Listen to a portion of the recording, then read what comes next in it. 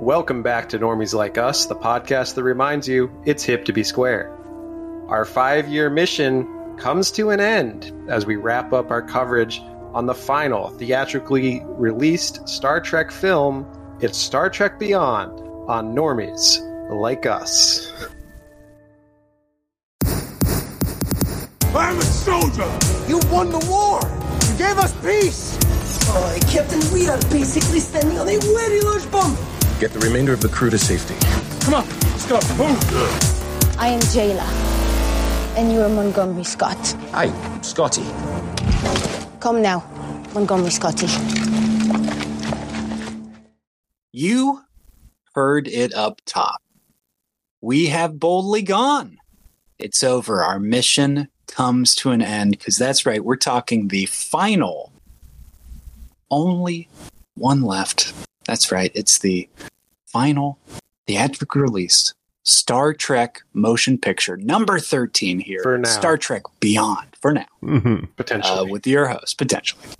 With your host, this is Kolinov, like Chekhov. I finally remember that I'm Bones McCoy. And this is, one last time, Commander Jock. At your service. Live long and prosper, Normies. Live long and prosper. Live long and prosper. We've gone above and beyond, I think, with this series, covering every theatrically released Star Trek movie, plus Galaxy Quest. It's been quite the journey we've been on. And yeah, it's a little bittersweet to be here, but excited to talk about this movie and kind of reflect upon our 1.5-year mission, as it were. Coming. Wow. Yeah, shout out to Lieutenant Jock here, who pitched changing our old format and going to this sort of long form study of these films and pitching Star Trek as our first. It was a great pick. Well, if you remember, Normies, we've done these movie series, but we used to do them all in a row. So we did Lord of the Rings, Harry Potter, Star Wars, etc. But those would take up 2 to 3 months of time. So now we do one at the end of each month. Makes a lot of sense. So maybe we'll keep doing that, and we'll talk about that, right? Ooh. Yeah, exactly. Now that this is wrapping up, we got to figure out where we're going to go again. Foreshadowing. What kind of voyages await. Yeah, exactly. Stay tuned. We'll stay in tip-top ship shape. You know what I mean? So stay locked in, everybody, and we'll figure that out. But guys, how we feeling? After 13*14 of these movies, Colin, as someone we had to bring into the Star Trek deep lore, like now you're yes, that's right. Yes, that is so true. Was not a Trekkie when this podcast started. Was not a Trekkie when COVID started. So to really date us, but here I am. I told you guys I just ordered my first Star Trek T-shirt. Like I fully feel You're like convert. a Trekkie. I'm a convert. And there's some of these, like, spoiler, we put our list together. We'll talk about these best films here. Do this for a year and a half. Literally, I looked at one of these films. I was like, do I know what happens in this film? Oh, sure. Yeah. So, it's Wonder if that been was a fun, TNG but yes, film we're already out of here. TOS. Well, maybe. Yeah, Because you were somewhat of a fan of the TOS movies, right? Beforehand, yes? Yes. To really bring it back to my history, I had seen some of those as a young man, and then we talked about my happenstance of, without being a Trekkie, still seeing a lot of those TNG films in theaters when they were originally released, and then, of course, the trilogy we're putting a little cap on today. I have very fond memories of seeing this film in particular in theaters that I think we'll get to. We'll talk about, but I'll throw it back to you guys. Mike, how has this journey been for you as we trek through the stars? We Star Truck. Yeah, what's the past tense of trek? We truck. Yeah, we have truck long and hard for this. We've trucked for the listeners and for ourselves. I really enjoyed this. I think giving them a month to breathe. There were a couple when I was doing my rankings, and we're going to give you our rankings, top rankings at the end of the episode. So stay tuned. But I did have to look up a couple too, where I was like, what did happen here? What is this? Some names like the Final Frontier and the Undiscovered Country. I'm like, am I getting confused on which is which? So we'll do those rankings. But it's been really 100%. fun. And they're also, confusingly named. Yeah. Yeah, which is great. But with Strange New Worlds just wrapping up, like I've never been more happy to be into Star Trek, and now Lower Decks coming, and it's just been cool to kind of just complete this as a fan. Like it's like almost like a, you know, like a pilgrimage of sorts, you know, and what does like God need with a podcast, you know? But I don't know. But we made one for you to listen to. So yeah, Jacob, how are you feeling after the end of this? Well, you know, it's bittersweet. I originally wanted to do this because, you know, we were at the end of our last. Well, we did Transformers, right? Before this was that what we did, right? Regrettably. We've only covered the best of. Right. What do you mean? Of course, we've done our best performing episodes. That's right. I don't want to do more on YouTube, but we might have to do more of. Yeah. But I wanted to do this idea because I literally just wanted to watch all the Star Trek movies by myself anyway. So I was like, if I can loop this in and make it a podcast thing, then that gives me an excuse to actually do it. So yeah, I'm happy that we did it because revisiting a lot of these movies, it's been fun, you know, the ups and downs of the franchise over the years. And, you know, I'm a huge Star Trek fan now. A few years ago, I was like Colin. I really became a convert, you know, maybe a little earlier than Colin, a few years earlier. But still, you know, even back in like when this movie came out, 2016, I was not really the Star Trek fan that I am today. So, and, you know, discovering kind of Deep Space Nine, watching that kind of really converted me into a hardcore Trekkie, I guess you could say. And, you know, I have mixed feelings about the Kelvin series, but we'll talk about it, and I'm excited to talk about this movie. Yeah, I think we're all kind of in the same boat, you know, bittersweet, but we're very excited to talk about this film. So I think it's time we get into gear and drift on over into the main segment where we're going to talk about the director, a little bit of the background of this film, and our review. Full spoiler, by the way, so red alert for that, and we'll catch you on the other side, Normies, right after this.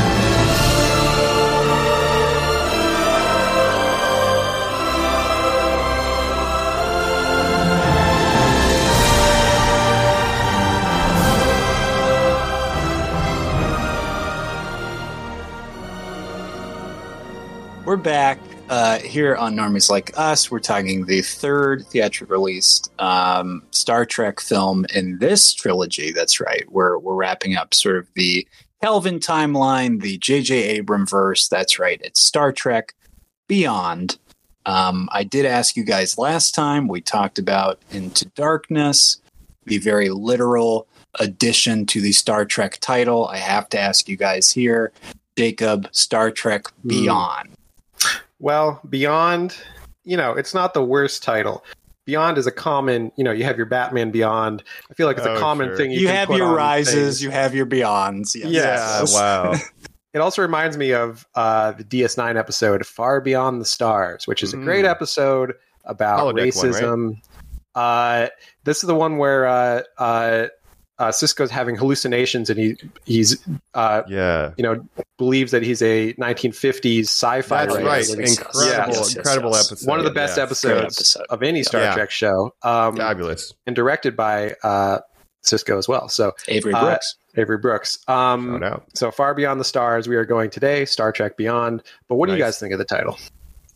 I like it more. A little generic. But I think it does evoke the idea of exploring unknown regions, the next era, stepping beyond, right, the threshold. So like it's simple, but it's not terrible. I think even Star Trek Generations was at one point called Star Trek Beyond. So, okay.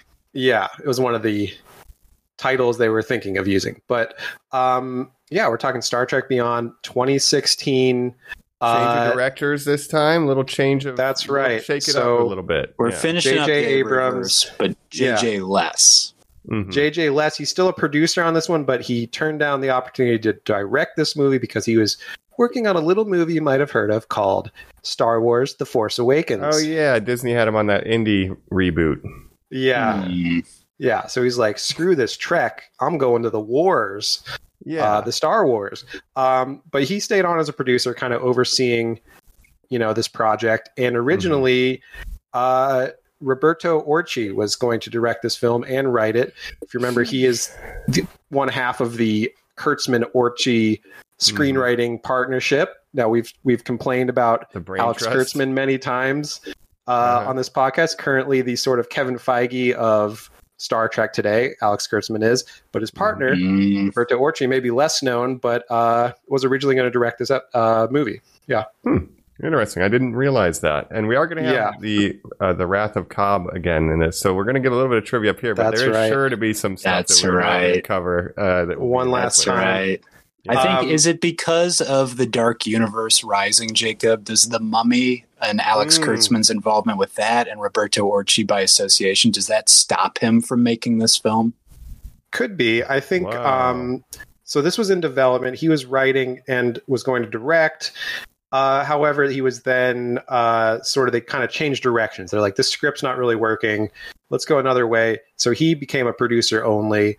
Then they had a short list of different directors, and one of them was this guy who is mainly known for, of course, the Fast and the Furious franchise. I'm talking Justin Lin. Signs on to do this. His first movie since Better Luck Tomorrow. He then would go on to do, multiple Fast and the Furious movies, but this is his first movie since that movie that's not a Fast and Furious movie. So really branching out from saying, see you later, Vin Diesel, I'm going to work on Star Trek. And the script coming back to Vin Diesel, saying goodbye again to Vin Diesel. Yes. Currently, he most recently, of course, dropped out of the production of Fast X. Clearly, he was tired of Vin Diesel's bullshit. And, maybe the smartest man in Hollywood had his lawyers write up a pay-to-play contract that literally, once production started, Vin could not interfere with the script anymore. And if he does, I'm allowed to walk and get paid for both films. Yeah. And that's what he did. So. And there was genius.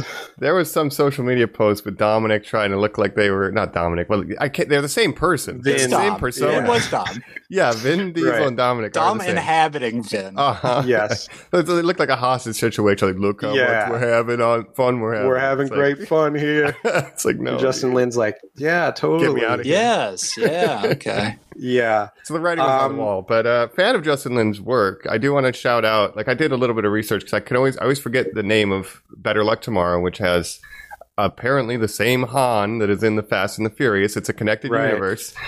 But when he was in UCLA, he did a independent film he co-directed that starred John Cho called Shopping for Fangs. So there's a John Cho connection here too. So I don't know if that was going to be your trivia. Sorry if it was, but I wanted to. That wasn't. That. That's cool to know. Some 6 degrees of separation clues for you. Yeah. Right. And so with this new direction they're going in, Orci also dropped out as writer. So this movie was written by, of course, Simon Pegg and Doug Jung, who I'm not really familiar with, but Simon Pegg obviously plays Scotty in these movies, given the power to write this movie, which is kind of something we haven't really seen since the Jonathan Frakes of TNG directing, and Shatner and Nimoy each having their turns at directing the original films. So here we get a cast member. Franchise is not legitimate if the creative input isn't coming from someone who wears the Star Trek costume. Yes, that's right. Oh, and I forgot to mention Brett Spiner, of course, co-wrote Nemesis, our favorite. Of course. Oh man, incredible. Go ahead. Prince. I was going to say, Simon Pegg writing this movie. What do you guys think? What if James Doohan got a chance to rewrite one of those other Star Trek movies? Like, hey, keep engineer. Hey, I would have really liked that, dude. Here's what I think. On this podcast, and look, I think Mike and I are both guilty of recently saying that we like Strange New World Scotty better than Simon Pegg's Scotty. Yeah. On this podcast, we can be a little critical of what Simon Pegg has sort of like the persona he's taken now, which is the Hollywood, just sort of like other guy. When he's Benji, when he's Scotty in these films, I don't think he's particularly at his best. But when I was a young man, and I fucking remember being like 13, skipping a school dance, seeing Shaun of the Dead for the first time, going home being like, that blew my mind. My dad ordering me the spaced DVDs that I still fucking have and just burning through those. And, Edgar Wright has catered a very specific style that I think you associate all that stuff with him as the primary creative, where he's sort of taken like the Wes Anderson tweeness and like exponented it to like 100, where like instead of like the staticness of Wes Anderson, it's actually the kineticness, but also in this like weird hyper realistic way that's kind of Anderson like. But I think people go like, well, that means Edgar Wright's a genius. Yeah. And you forget the stuff that it's like Simon Pegg and Nick Frost are credited writers on Shaun of the Dead. They're credited writers and creators on Spaced. Like they were the creative guys behind it. And I love this guy so much that I'll say the most heinous thing on the planet, Jacob.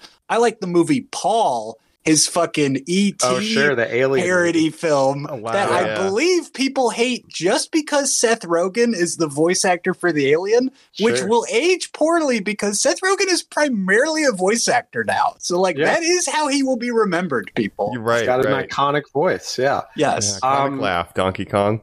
Yeah. Simon Pegg. I love that he writes this. No, I do too. I know he's a fan anyway, so I heard that, and it's like, okay, we have someone who actually gives a shit. It was pretty clear that Abrams was not a fan of Star Trek. He was public in saying that. Like, I'm not really a Star Trek fan. I'm trying to reinvent it, right? So I was like, these are not going to be great. So when Pegg is a fan, I'm like, finally, maybe we'll get a decent one. So I was optimistic. Yeah. Yeah, and obviously, you know, Edgar Wright, Simon Pegg, they go back a long ways. They're, you know, good friends along with Nick Frost and everything, that creative team, like you're saying. And Simon Pegg, he's a good, you know, writer. He just was also a in front of the camera performer, and he kind of shined doing that. So, but, you know, he's a creative guy. I do feel like in this movie and maybe in the other movies, he does... Like, having seen Mission Impossible 3 or the Mission Impossible so recently, I'm like, there's a lot of Benji in his Scotty that I feel like there's a lot of Benji in his Scotty. The most different he's been is like, what movie where he was like some superhero's dad in, what was it? The Boys? The Boys, yeah. Yes. And that's like the most different of a character I've seen. It's like that's so anti-Benji and Montgomery. He was Boimler's dad, right? But I would also argue he was Boimler's dad. I would also argue, Jacob, because you're really making me think about this now. His take on Kirk is kind of like, well, this guy's Ethan Hunt. Like he puts his life in danger and rides like, a motorcycle. Crew. Good friend. And he rides a motorcycle, and you're like, oh, okay, that's really. There's literally there's some scenes in this movie where he's like doing something on the computer, and it's like that's Benji. He's just Benji, and he's radioed into the captain, going like, "You've only got like 10 more seconds. You put me a break. I've got to do this. Oh, but witty thing. I'm hitting the thing now." And you're like, "Oh, right, yes, of course." So anytime, Mr. Scott. Yeah, holy crap. Yes. That's so Ethan. Yeah, Ethan Hunt should say robot. "Beam me up" in the final film. Right, Chris Pine should be in a Mission Impossible movie. That would be awesome. Yeah, honestly, it's all just been it's been all the temporal Cold War thing that we have to send Ethan Hunt back to do all this stuff. But yeah, Robot, Simon Pegg co-wrote this film.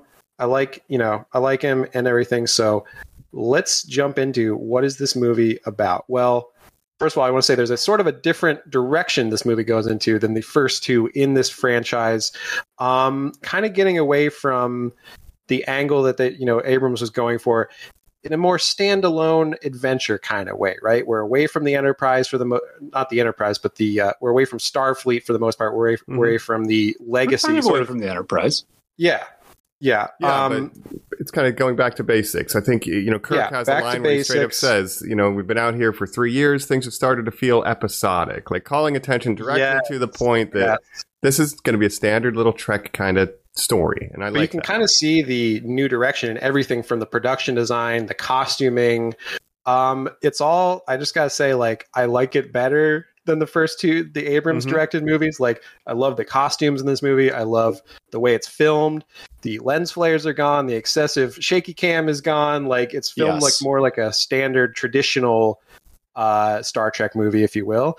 And it's getting away from the first two movies were kind of obsessed with the legacy of Star Trek. Having the second one dealing with Khan, obviously. First one literally having Spock, like literally. Yes. This one they're like, let's do a whole new story. We'll keep the same cast, but just we're not going to reference any old movies. It's going to be a totally new adventure, right? Yeah, we don't have another villain, Chang not coming back, right? We're not just doing that. Right? Yeah, exactly. The reception to Into Darkness was miserable. Now, we listed off in that episode, Jacob, I think you said like 6 different films that have the "it was all part of the plan" scene. Yes, but the for villain some reason, getting caught on purpose. Yeah. People really seem to be like, no, but Into Darkness is the one I hate for doing it. And you're like, oh, okay. And and when you said that, switching from Roberto Orci and all these shifts and pivots, it really does seem like, and this is 3 years later, which it seems like they always took too long between these movies when making these sequels, but it seems like they really said to themselves this time, we need to figure this out, and let's really sit down and say to ourselves, what is a Star Trek movie? What's a way to make it different from the last Star Trek movie? Right. And it really is a back to basics kind of approach. And this episode almost feels like this movie almost feels like it could be an episode of a show just extended. Now you might say, well, Jacob, isn't that what you complained about with the TNG movies feeling like a longer episode of the show and you liking First Contact more because it had movie stakes? Well, yes. But I think after the last 2 Kelvin movies, it's very refreshing just to have a standalone episodic adventure featuring this cast. It's just fun, right? Yeah. It's not the best movie in the world, but it's fun. Yeah. No, and this is coinciding like with the year, I think, the release of this with like the 50th anniversary of Star Trek in general. Wow. So it's really like a back to basics approach here. And I do enjoy this movie a lot. Like, I think it's the best of this trilogy. You'll have to wait to hear my other rankings, but I really liked it. And I think, honestly, if it would have been Star Trek 2009 and then this was the sequel and Into Darkness never happened, or they just had a different third movie, this is a great sequel to that first movie. It really is. Yeah. Well, this is my complaint, kind of my main complaint about this movie. Not that I don't like it, but I think it's a good movie, but it's not a good ending the franchise movie. No. And if this is the last movie that we get with this cast, which is seeming more and more likely every year that's the case, Yes. it's not a good way to sum up this franchise. It's more like a middle, a middle installment of a franchise, right? Yeah. I love you saying that because I was really thinking about and considering that the entire time I was watching this film this time, Jacob. And what made me feel kind of good about this franchise's future, or what could have been its future, is you got to figure the guy who's wearing the costume and on set every day has a pretty good pulse on if these people want to come back and do another one. And if he's writing this as being open-ended at the end, that to me says that all those people really did kind of have a good time making these movies. Yeah, that's true. And this one was meant to be open-ended because there were talks on a 4th movie, which I will get into towards the end of this episode because I did some research. It's just interesting the different iterations that the 4th Kelvin movie has gone through in the years since this movie's release. So we'll talk about that. Every year or so you catch a new rumor or something. Yeah, it's a weird start-stop. So it'll be interesting to kind of explore. A lot of people have gotten a good paycheck developing a 4th movie. Sure, yeah. So God bless that. Yeah, we'll talk about it for something that probably won't get made. Yes. But regarding the cast, they originally signed a 3-picture deal. The main cast did. Kirk and Spock, Quinto, and Pine, I do believe, renegotiated for a 4th film, but they were in process of negotiation as recently as February of 2022. But that deal has since sort of fallen apart. So we'll talk about that later. You got to pay Zoe Saldana. We'll talk about that later. Yeah. But, yeah. We'll see. But with this movie, absolutely, I want to talk about also the design, right? The costumes. It's all a more traditional TOS approach, and also having just seen, of course, Strange New Worlds, it's reminding me a lot of that. And it's getting away from the radical changes of the first 2 Kelvin movies. What do you guys think? We get a really cool cold open. We'll talk about it in a second. That's kind of like the Into Darkness, where we're kind of jumping right into things. Yeah. But when the camera pans up and we see the yellow shirt on Kirk doing some sort of ambassadorial stuff, he's giving a speech, he's connecting with people. It's like you guys said. I mean, I hate to keep reiterating what we're saying, but this is the first time where I'm like, oh, wow, they're going to let him be Captain Kirk in this movie? Wow, they're finally letting Chris Pine play Captain Kirk? That's so cool. Like, I thought that this time. He finally feels like a captain And when he sits in the chair later, a big spoiler alert, but in the old ship, he is sitting how Kirk really sits. Like he is finally inhabiting the role. I have so even much his hair about that. Yeah, his hair. He has a longer hairstyle that's like kind of coiffed, and I'm just like, man, he's like a swashbuckling curled it. I wish they would have given us the green shirt at one point, but yes, you know, but this it's a great look. It's great to see him being a captain, and we get scenes that feel like they're out of, not directly copying like Into Darkness would do, but it's like in spirit. Like when he has a drink with Bones, and he's like, you know, I'm a year older than my dad would have been. What the hell is life about? Like this reflecting on your place in Starfleet, and like that's very much TOS era movie stuff. Yeah. I was noticing. I mean, the big themes of like, so obviously Kirk and Spock are both kind of having their own existential crises of like, what am I doing? You know, we've been out here for 3 years. I don't know. I'm kind of getting over it. Don't really know what I'm doing. And like, you know, Kirk is ready to leave and become a vice admiral at Yorktown and stuff. And then we find out Spock is ready to leave. Yeah, so it's like... And he gets devastating news as the real-life tragic passing of Leonard Nimoy. He gets this news in the beginning. He finds out Ambassador Spock has died, the old Spock that came back from the future. But yeah, Kirk, I mean, it's very reminiscent of the early scenes of Wrath of Khan, where that Kirk is kind of, you know, deciding, do I want to, you know, stay at a desk job kind of, or do I want to go back to being a captain? Right? It's a better Wrath of Khan remake than Into Darkness was. And we'll get into it 100% is. We talked about in that last episode how I said they can do beat for beat, but if they're not doing the themes, it doesn't mean anything. And where Wrath of Khan is Genesis, life, aging, death. And whereas this film constantly has characters asking themselves, can the world leave you behind? Like, can you just be like left behind by like going out into space for 3 years? Not taking that job you want, breaking up with that girl you should have stayed with, being a space alien whose Federation has gone on without him and changed. Like, it's like they're incorporated in every level. And again, you're going like, oh, Simon Pegg likes Star Trek. It's like exactly what Mike said, where you're like, oh wait, this guy likes Star Trek. That's great.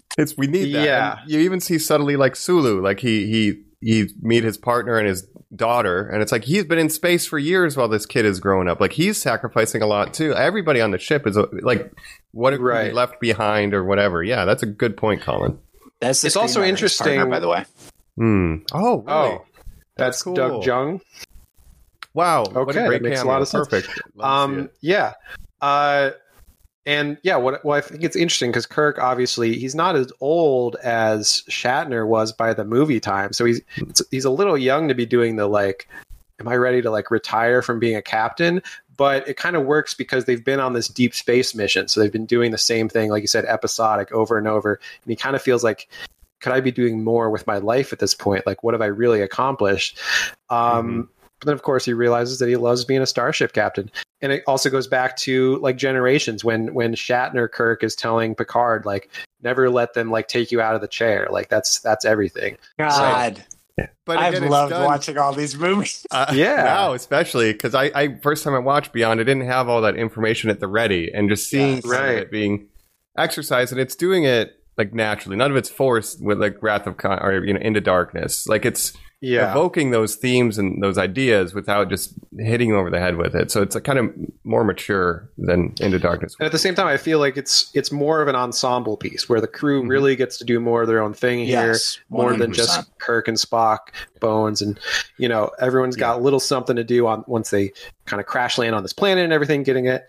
You know, jumping ahead a little bit, but they get split up and everyone kind of has their role. But let's talk about like, you know, going into this movie, like you said, Kirk is like talking to these aliens, doing a diplomatic thing. In what is a typical Star Trek courtroom, which is always a pit that you're at the bottom of. It's larger than like life. The Klingon court. The alien pillars around you. Yeah, people are giving crazy speeches and you're like yes. Of course, there's this very funny sight gag of these aliens that are really far away. And then when they get closer, you realize that they're very small. Funny stuff. Charming, and cute. Yeah. And so Enterprise at this point, like you said, has been on this deep space mission, 3 years into a 5-year mission. And they're going to visit. Yeah. Well, just real quick, we cut to a great gag of him pulling the shirts out. That's where he says episodic. We're seeing this. The one thing I don't buy in Chris Pine's performance, and I want to litigate this real quick because this is my big question before we keep going. When he walks by that woman in this montage of giving that speech and she kind of gives him the head nod, you just kind of feel like maybe this Kirk is so bored because he's fucked everyone on this ship now. Sure. Right. Yeah. That's so different than what I kind of... The piece that I have come to, I really can't get over Paul Wesley's performance in Strange New Worlds where he says that thing about how he has an on and off again with Carol and she's pregnant, so it's kind of good right now. Like, that to me cemented who Captain Kirk is so much that he is just this jovial, nothing bothers him, but sadly, his life is all about the mission in a way where I'm not positive that I can buy this sort of monotony obsessed, downer Kirk. And I wanted to ask you guys, where are you now?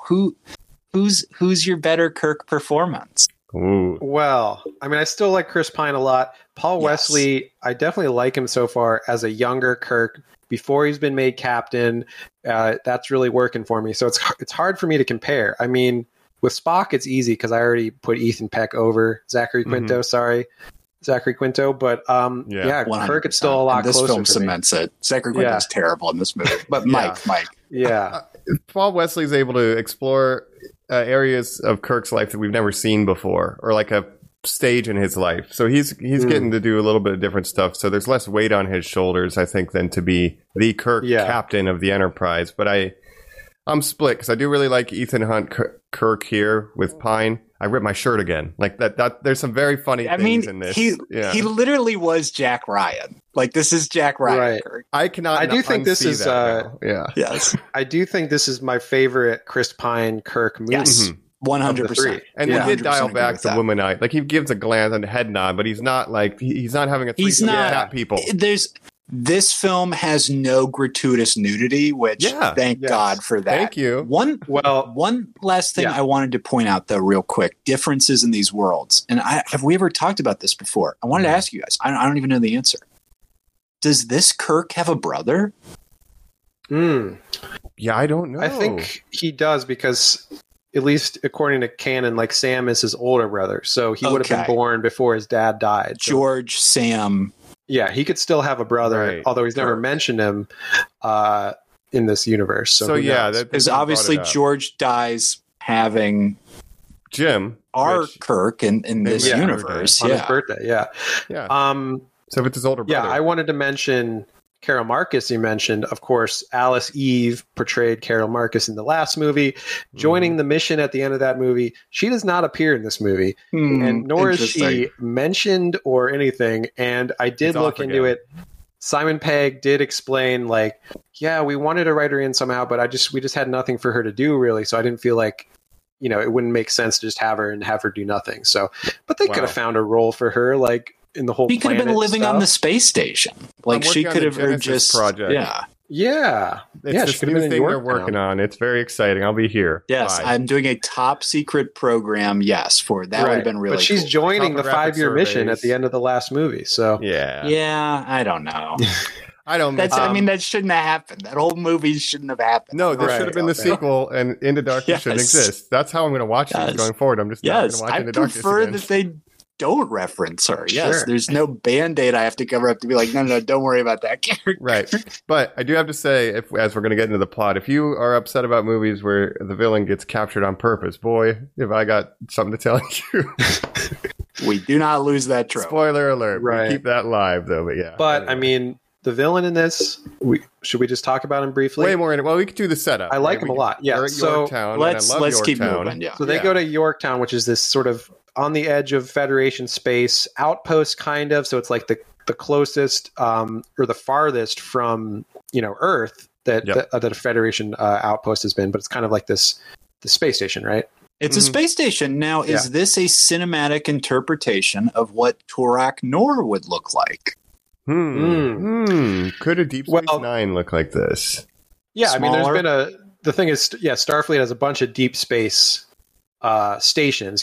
Deep Space Nine being the 9th out of technically Torok Nor was built by the Cardassians. So Torok Nor specifically was built by the Cardassians, but we've seen other space stations in other Star Trek episodes as well. Yeah, could be. I love the gravity. It's all twisted around. There's buildings pointing every which direction. It's Yes. just like it's a Hollywood spectacle, but it's neat. Like I like it. I like how Yorktown looks. And again, if I can just talk about the cinematography and the production design, like so much better than the first two movies to me. Yes. Like I can see what's going on. Action scenes make sense. The ship porn kind of is great of like shooting the ship flying When through they space. launch out a space dock and it's just attached to the neck of the ship, there's some really great cinematography of the ship. The wide angles, just to give you scale. Like it's beautifully shot. And even when we get to the crashing scene, to jump ahead, I thought that whole crashing scene was like beautifully shot. When it's a beautiful way to shoot a ship crashing into a planet. So we'll get to that. But you watch a woman die in a fiery explosion, and it looks practical. Right. Yeah, it is very well made. The best looking of any of these. Yeah. Yes. Yeah. So they go to Yorktown, and at Yorktown, they're kind of all on shore leave, but there's a distress call, right?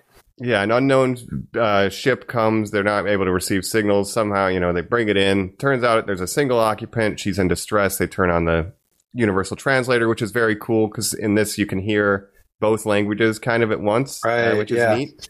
But she describes really cool. There's been some accident and there's people stranded in this, this far off planet, and they need some help. It's a distress call. She can guide them, so she's going to roll with them. Yeah, so Kirk agrees to kind of take the Enterprise and go see what's going on. Real quick, does this feel the most cowboy / old school Western of any of the movies? Our wagon has to stop in town.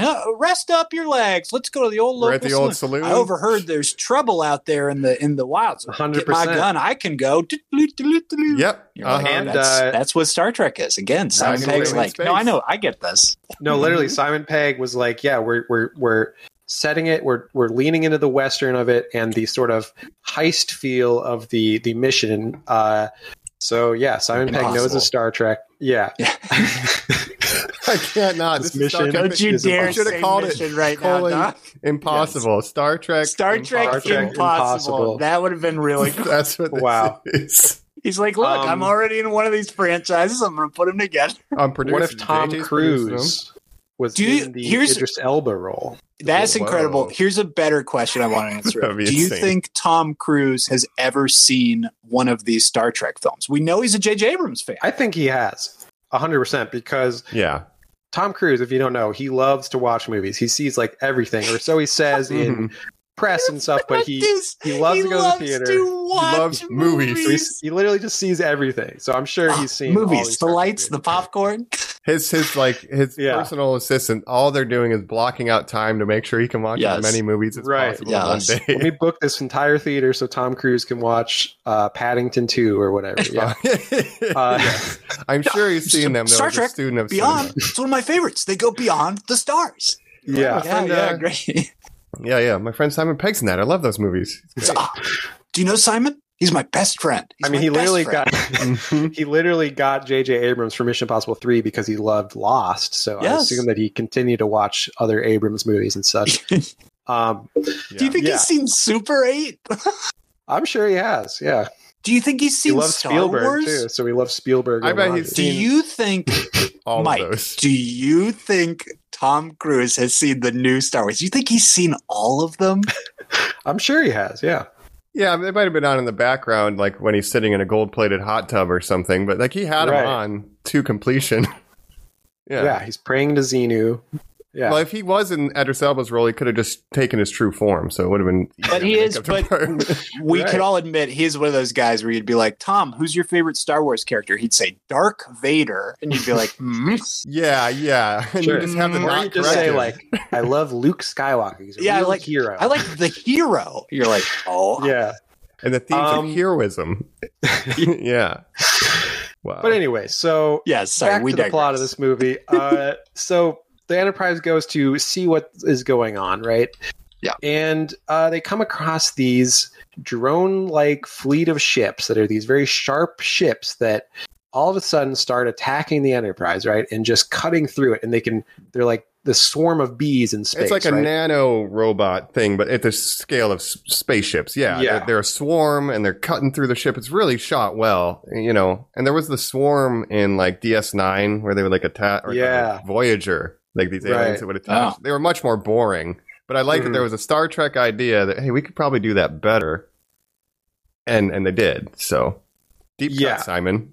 So so this fleet of sharp-nosed drones are just decimating the Enterprise, cutting off its nacelles, crippling it so that it can't, warps. You can't jump to warp. It can't do anything. And then they literally cut its throat, right? They cut the neck between the saucer and the other section. I don't know what our villain says, cut the throat in his native language, and it's very badass. And the saucer section get ripped apart when Montgomery says the nacelles are gone, sir. It's like it's a devastating wreck of the Enterprise. And those nacelles are important. You need those to jump to warp and everything. So, and they don't have a detachable saucer section like Enterprise D. No, that's in the future. Yeah, maybe a couple impulses. That's all you got. So we see for the third or fourth time the destruction of the Enterprise in a Star Trek movie, and so they have to kind of controlled land this ship on a planet, or the saucer section, really just crash it on a planet and try to not die.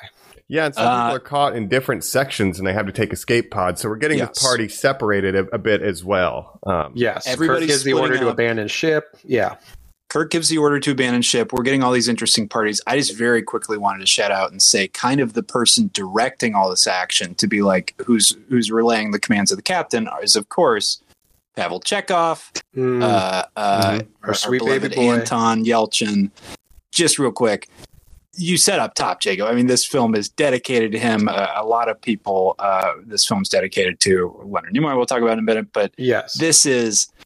You said good ensemble. It finally gives people a lot to do. I think this is the best Chekhov movie. I think Anton's great in this. And once again, I love the kid so much. He gets a ton to do. Give him his flowers. Yes. He's getting kicked out of the room, having a lover's quarrel. You're getting a lot of he kind of takes on he's flirting with another girl later. He takes on the ladies' man role of you see him talking to all these different... He's the mentee. He's got a mentor now. We know it's our boy Kirk, and the fact that they spend the whole movie together. I just remember the press tour because, of course, he died right after filming was concluded. This movie came out. Yeah. Right before this film came out. So the whole press tour was...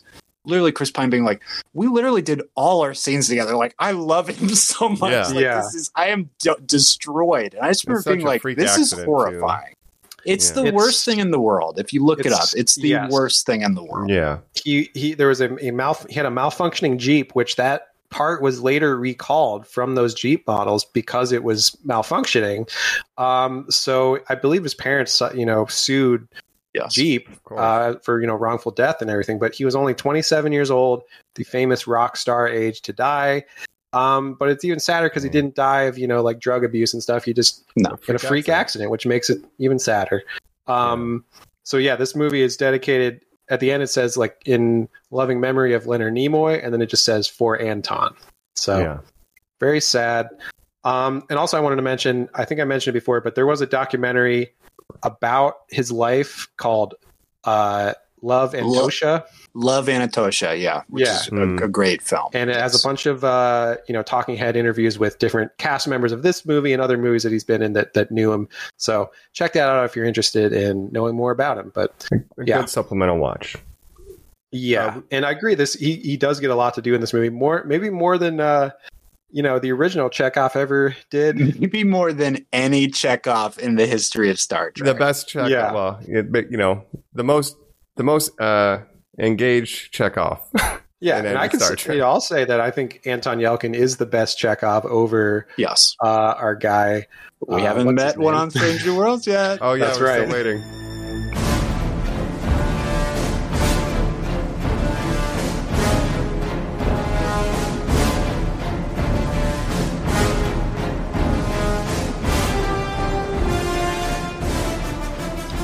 They're crashing the ship. The saucer section crashes into this planet in a really beautifully shot sequence. Like I said, you really feel the scale of it, everything, and the effects look great.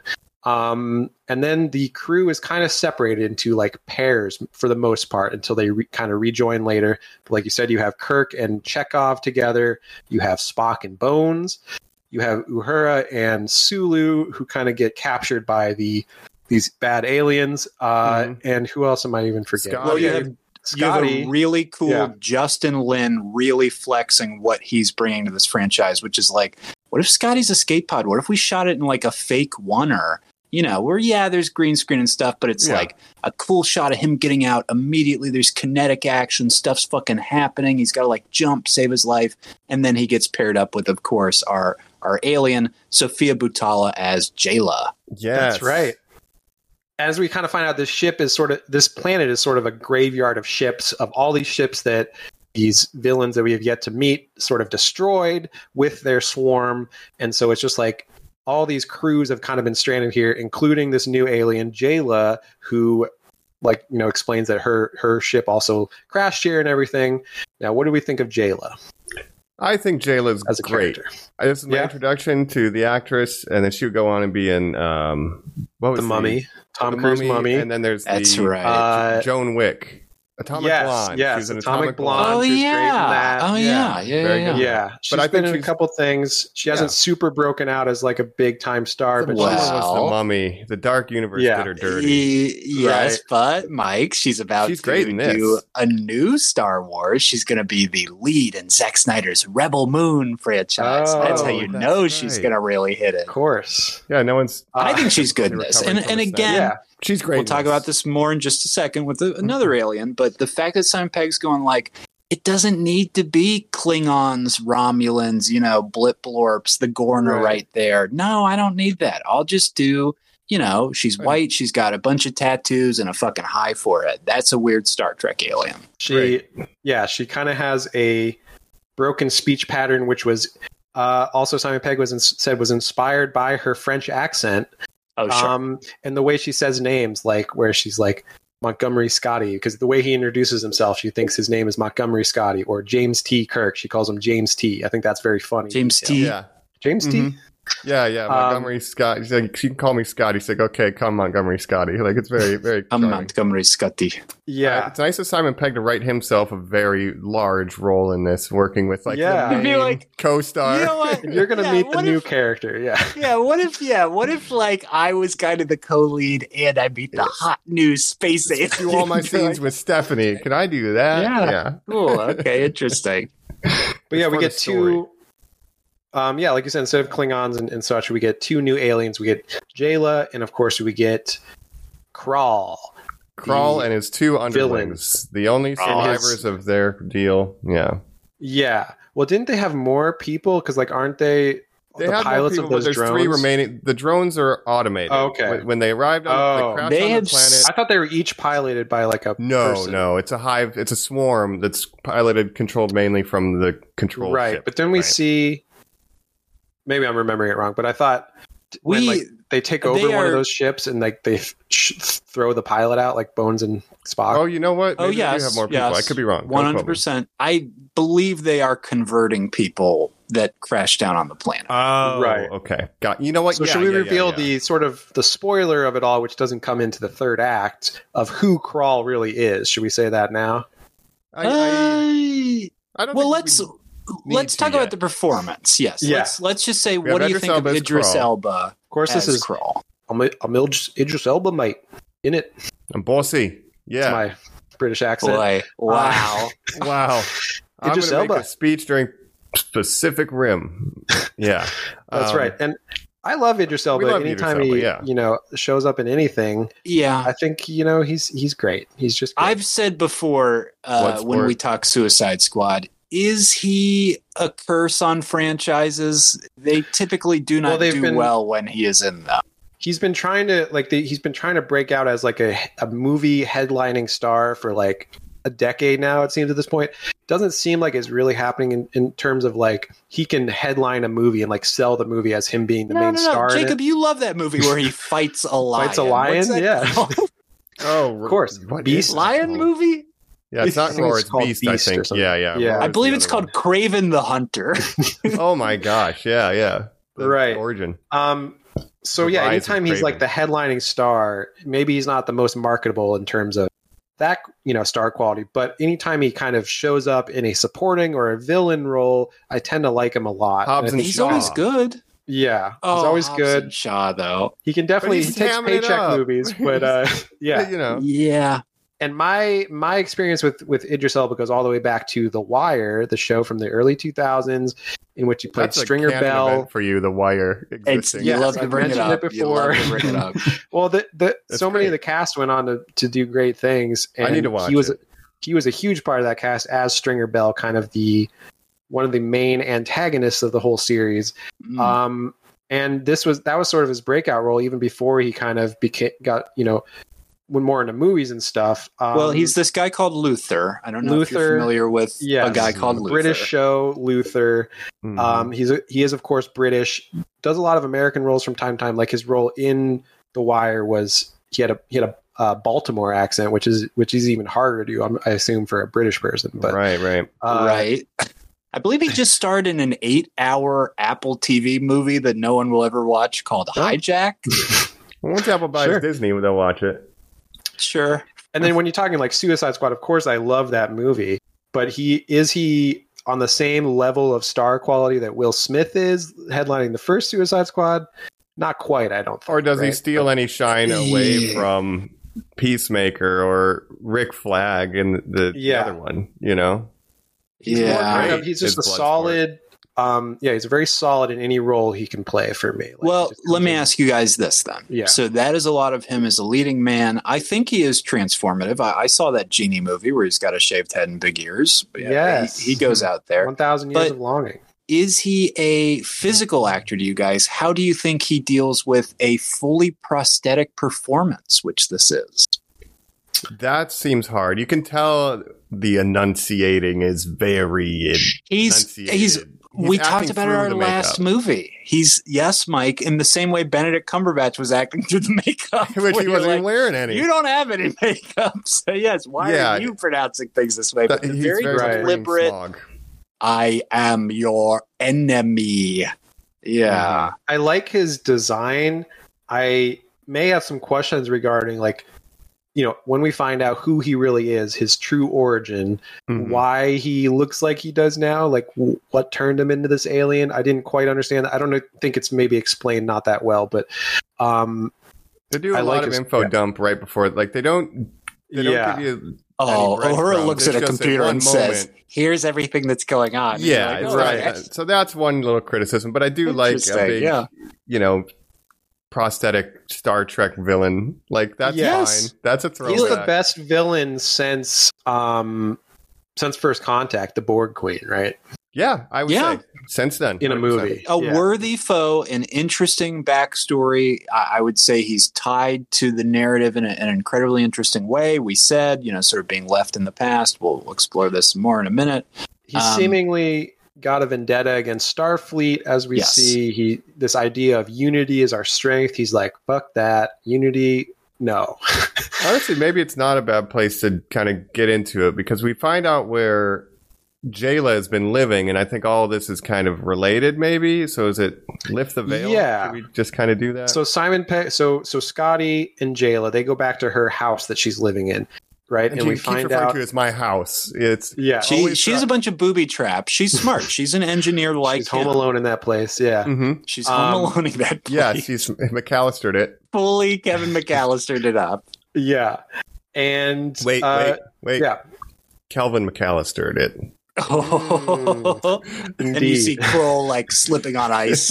Yeah, a future paint bucket. Right. There's traps that she set because she knows how to survive. She's been on this planet for a while. Right, but she's living in this old ship, and we find out it's an old Earth ship, and it's called the USS Franklin.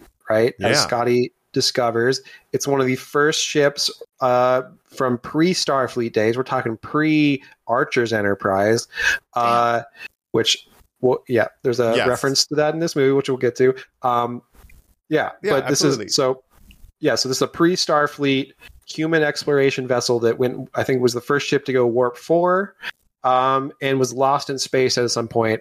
and presumed, the crew was presumed dead, of course, hundreds of years ago. Yes, and no one's made it to this planet. It's outside of Federation jurisdiction even this day, so there's been stranded. And to, lift the veil, the big reveal is that Krall, who has a vendetta against Starfleet, he was a member of that crew, one of the few remaining survivors. He's been left to survive on this planet somehow for so many years. He's been transformed, but he still has this vendetta against the Federation and their ideals. Yes, not only is he a member of the crew, he's the captain. Captain Balthazar Edison, which is a great name for Balthazar a starship Getty. captain. Yeah.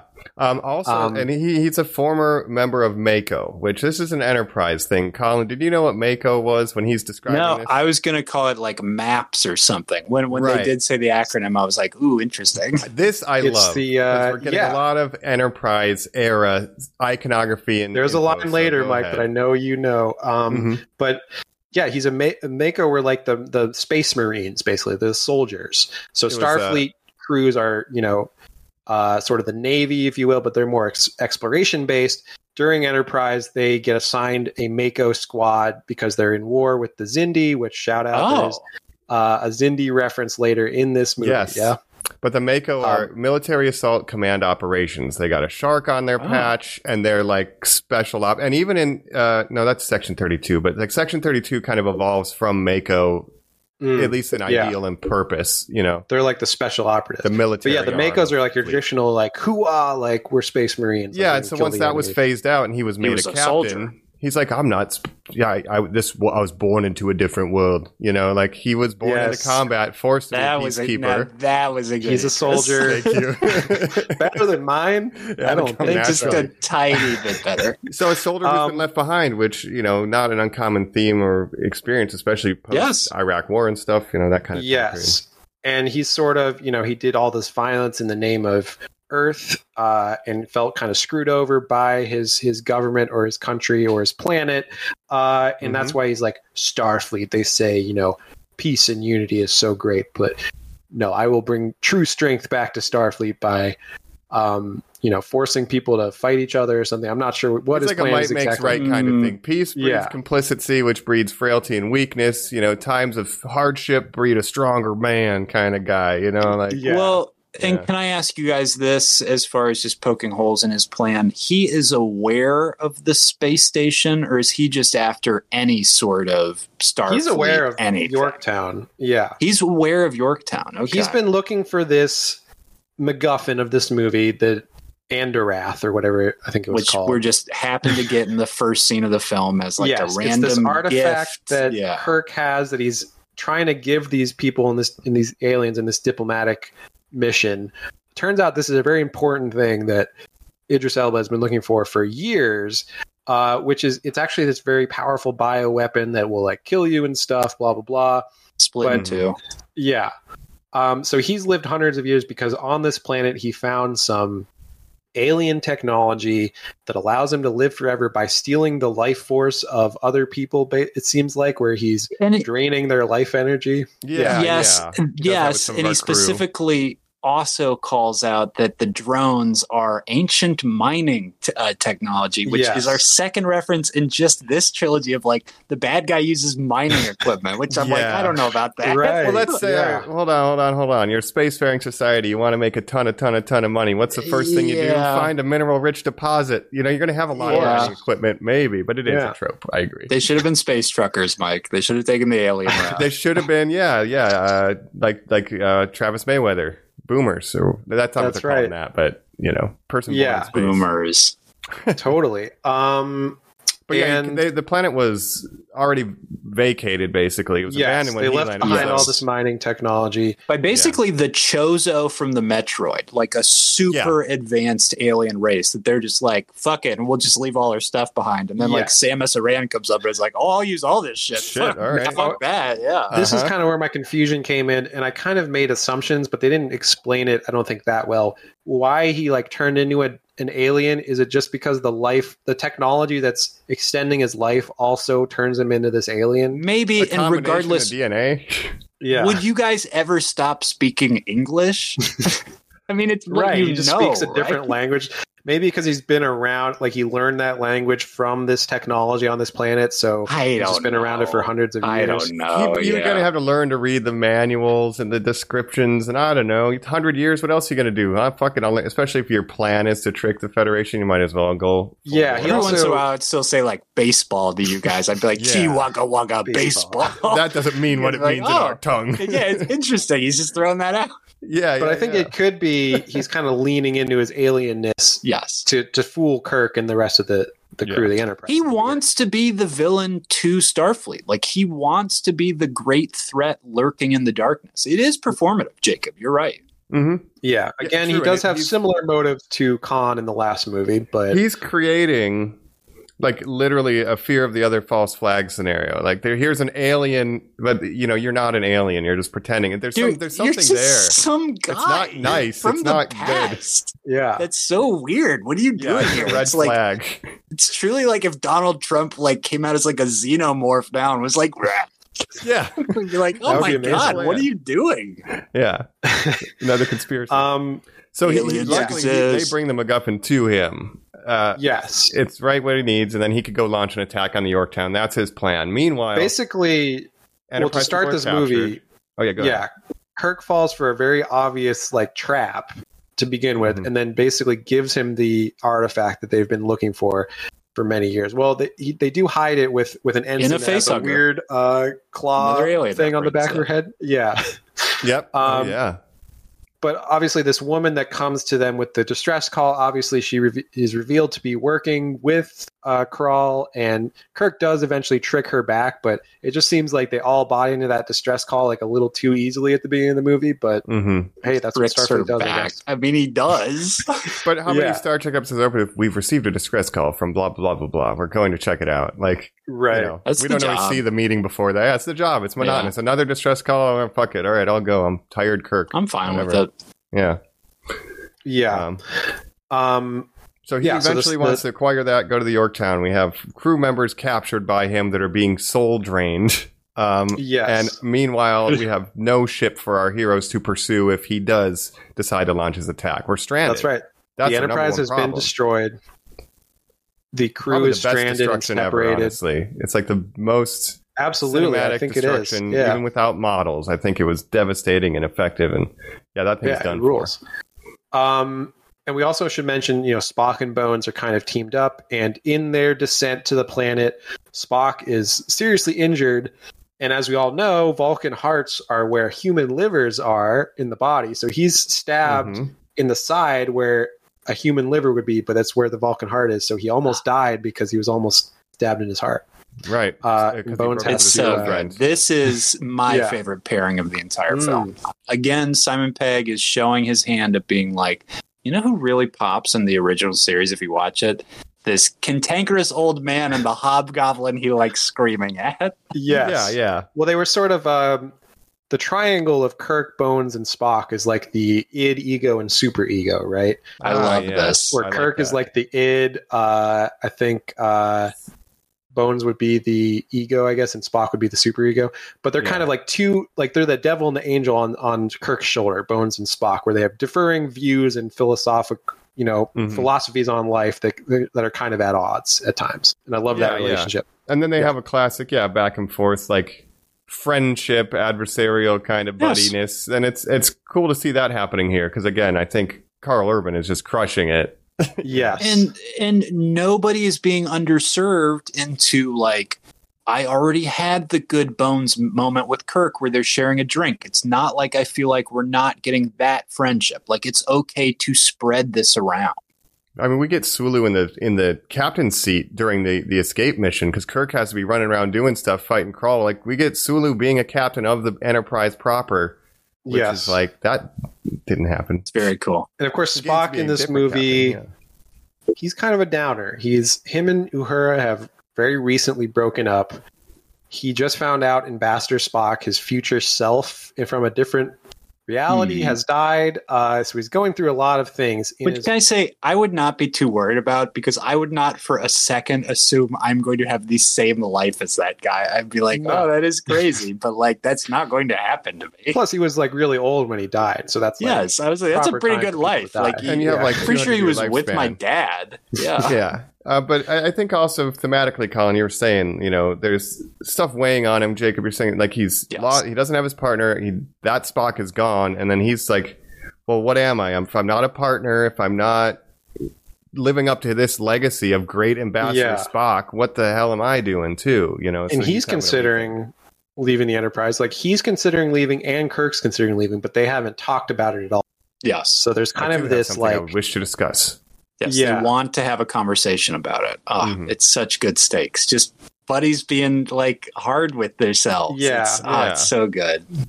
And that's what I love about this movie. It's a standalone adventure where you can kind of delve into these characters, and it's lower stakes in terms of like the world, like the universe that it's in, but it's still high stakes character stuff. So, really good. So we get these different pairings. Eventually, they all kind of meet up on the USS Franklin, except for Sulu and Uhura and the other crew members that have been captured by Krall.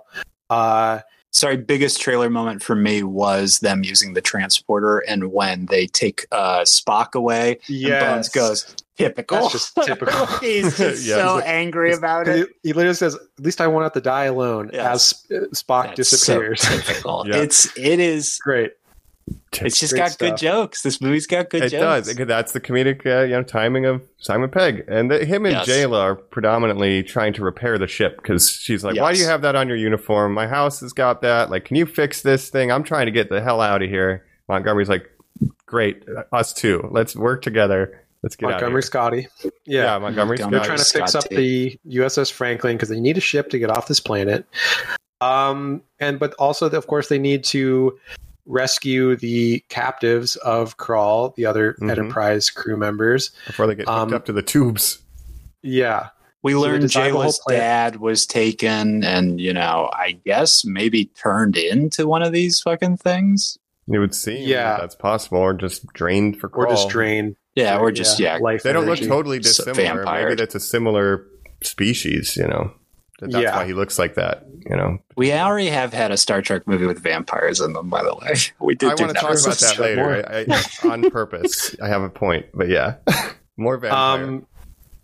But they kind of devise a plan to rescue the crew members. Of course, this plan involves Kirk driving a motorcycle. It's so cool. Yeah, very cool stuff. It's there isn't just a motorcycle on this. Ethan Hunt. They have a motorcycle on the Earth ship because it's like an old Earth ship, so it's like, hey, there's a fucking motorcycle. He says, why not? My mom used to. Yes, my dad had one of these. My mom used to ride on the back. Is that what he says, Jacob? That's the best. Yeah. I love that. Yeah. So there's like a plan with alien technology. We're going to do this weird foam stuff's going to expand. There's some illusion technology happening with like a triangulation. We're going to have these fake versions of the motorcycle, and they won't know where we're hitting them. It's a very exciting action scene. Yes, it's very cool. To rescue our crew, which we do rescue the crew. But not all. And so as they're rescuing the crew, Krall, his greater plan is, of course, to go to Yorktown, which is not too far from this planet, take his army of drones, his fleet of drones, and release this bioweapon that's going to kill like a bunch of people. Everybody in Yorktown, at least. Yeah. Make so obviously they want to stop that, so they need to get the USS Franklin off the ground.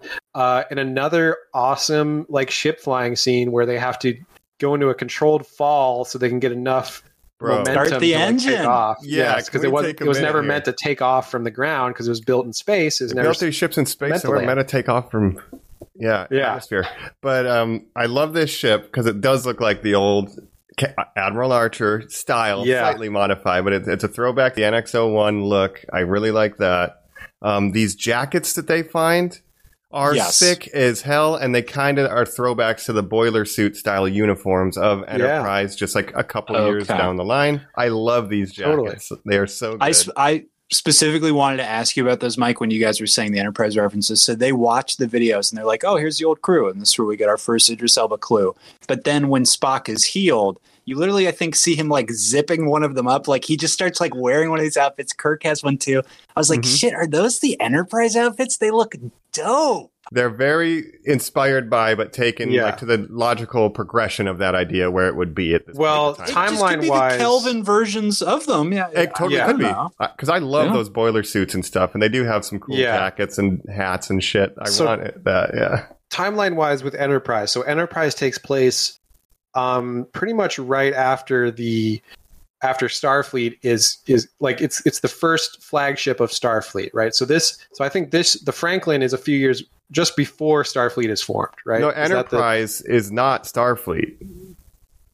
It's not. Series Enterprise. That ship is the first human ship that's warp capable that goes to explore. Yeah, but I think it's still. And that's Starfleet. What did you guys call it again? It's Starfleet, but not Federation, because Federation came later, which is planet. Starfleet was just an Earth thing to start. That's right. Yeah. The Federation of Planets does not exist. I'm sorry, Jim. Yes. Can I ask one other question real quick? Does their Enterprise just hang out in orbit around the Earth, or do they actually trek and go on like missions and stuff? They go on missions and stuff, but they go to other planets. Their first job is to take, but they only go like warp Klingon 4 back to Klingon. That's their first job, to deliver him home, and the Vulcans kind of escort them to make sure they don't fuck it up. So they have like their top speed and stuff. Their boiler suits, they're great. Kind of, yeah. Oh, they got the boiler suits. Okay. Their Enterprise goes warp 4 as like a max speed, which is very slow by TNG standard. Like TNG time, they can go warp 9, which is like much faster. If you think of a curve, like that's much exponential. Faster. Yeah. But so yeah, the USS Franklin. This is why it's called the USS Franklin instead of like the NX whatever, because it was just prior to the formation of Starfleet in like a one world government kind of thing. It's called the NX Enterprise. Yeah, the NX-01 before. Yeah. Mm-hmm. That's okay. So this is probably 50 to 100 years, give or take. Like it's like that idea. Like it's very early Federation. It's early, days. Early human space exploration. They had met the Vulcans and stuff, but they weren't quite at the point of like starting a federation of planets kind of thing. I just think this is such a good idea for a Star Trek movie. I just love this. I love this. It's great. And it's set a movie in Archer's time. Yeah, well, it's like going back to the basics. Like literally, it's like we'll do a simple story. Planet gets stranded. We have A and B plot. We'll get an old ship. Like literally, we're going back to an old. We'll celebrate the history. Yeah, 50 years. So that's cool. And speaking of Enterprise reference and stuff, like I said, during one of Idris Elba's villainous monologues at the end, he says like, "I'm a veteran of the Xindi and Romulan wars," which the Xindi war is a big part of season 3 of Enterprise. It was the 9/11 terrorism kind of allegory. But it's this early conflict that Earth has in its space history. Species. And they were building up to the Romulan War. They never did it on the show, but that was supposed to be the big end of the series thing was the Earth-Romulan War. They just never got to do it. So he's directly referencing things from Enterprise. And I also know in the 4th season, they wanted to lean more into they were going to show the formation of the Federation if they got more seasons. Stuff like Archer was going to be a big part of that. So it's a shame that show got canceled. Archer is the first president of the Federation. In canon, he's the first president of the Federation. Right, because he would go on to president of the Federation. They started foreshadowing that in season 4, but unfortunately got canceled, so we never got to see it. So I love, just to summarize, I love seeing the Mako stuff and just these allusions to Enterprise, not just treating it as the worst series ever or something. Like, at least it's being acknowledged, and that makes me happy. It was, I guess, ahead of its time in that people didn't really watch it when it was on TV. It was on UPN, which is like not a channel that a lot of people watch. So no, that's and impossible. Then it decided to get revenge against the network itself and pretended to be a different show and set the distress signal, just like Crawl. No, I'm making things that get left behind, wanting revenge. Sure. But anyways, let's jump back into the plot of this movie. So he launches it off. He's making his attack in the Franklin. As you said, we're going to get this very, very exciting sequence to get to. You got to push your car in neutral, and then you pop it into first. That kind of thing. We got to start the battery. Right. Exactly. Got to get momentum. Yeah. And they just go diving off of this cliff. They pull up right at the last moment, and it looks great. I made fun of this in Strange New Worlds finale when it goes below the trees. Like, it's almost a trope, the ship falling beneath the trees and triumphantly coming up. This is done very well. This is very... You got to do it. So they go to Yorktown. There's a big fight, action scenes. Kirk has a confrontation with Krall or Balthazar Edison. Hold on. Yeah. They're going to start trying to pierce the wall of the York. Yes. Right. We gotta stop first the we know that Jayla on this planet figured out a way to make the stereo or whatever work in the spaceship. Yeah. It's music. called music, and I like it. I love the stomping and the shouting. Yes. Simon Pegg's like, oh, that's not music. You're dumb. That's terrible. Now, the reason I said, whoa, hold on, is, look, if this following sequence wasn't in the film, I'd be giving it up to that motorcycle. I would have stopped us. We would have done 5 more minutes on that. I think that action sequence is so good. This action sequence, the visualization, and the drones, like we see it real quick. Jacob, you brought this up. We get a scene where real quick they're like, oh, let's send, Spock and Bones, and they'll teleport over and they knock these people out. But the way that you see Bones pilot it by like getting into this sort of like motorcycle that you have to kind of like strap in and all these drones or whatever, that visual is going to be completely ripped off and used for Guardians of the Galaxy 2, where the Golden People are these drones. They're operated by literally being a lean forward motorcycle. That's like so a video true. game that you play at like a Dave and Buster's or something. Yeah.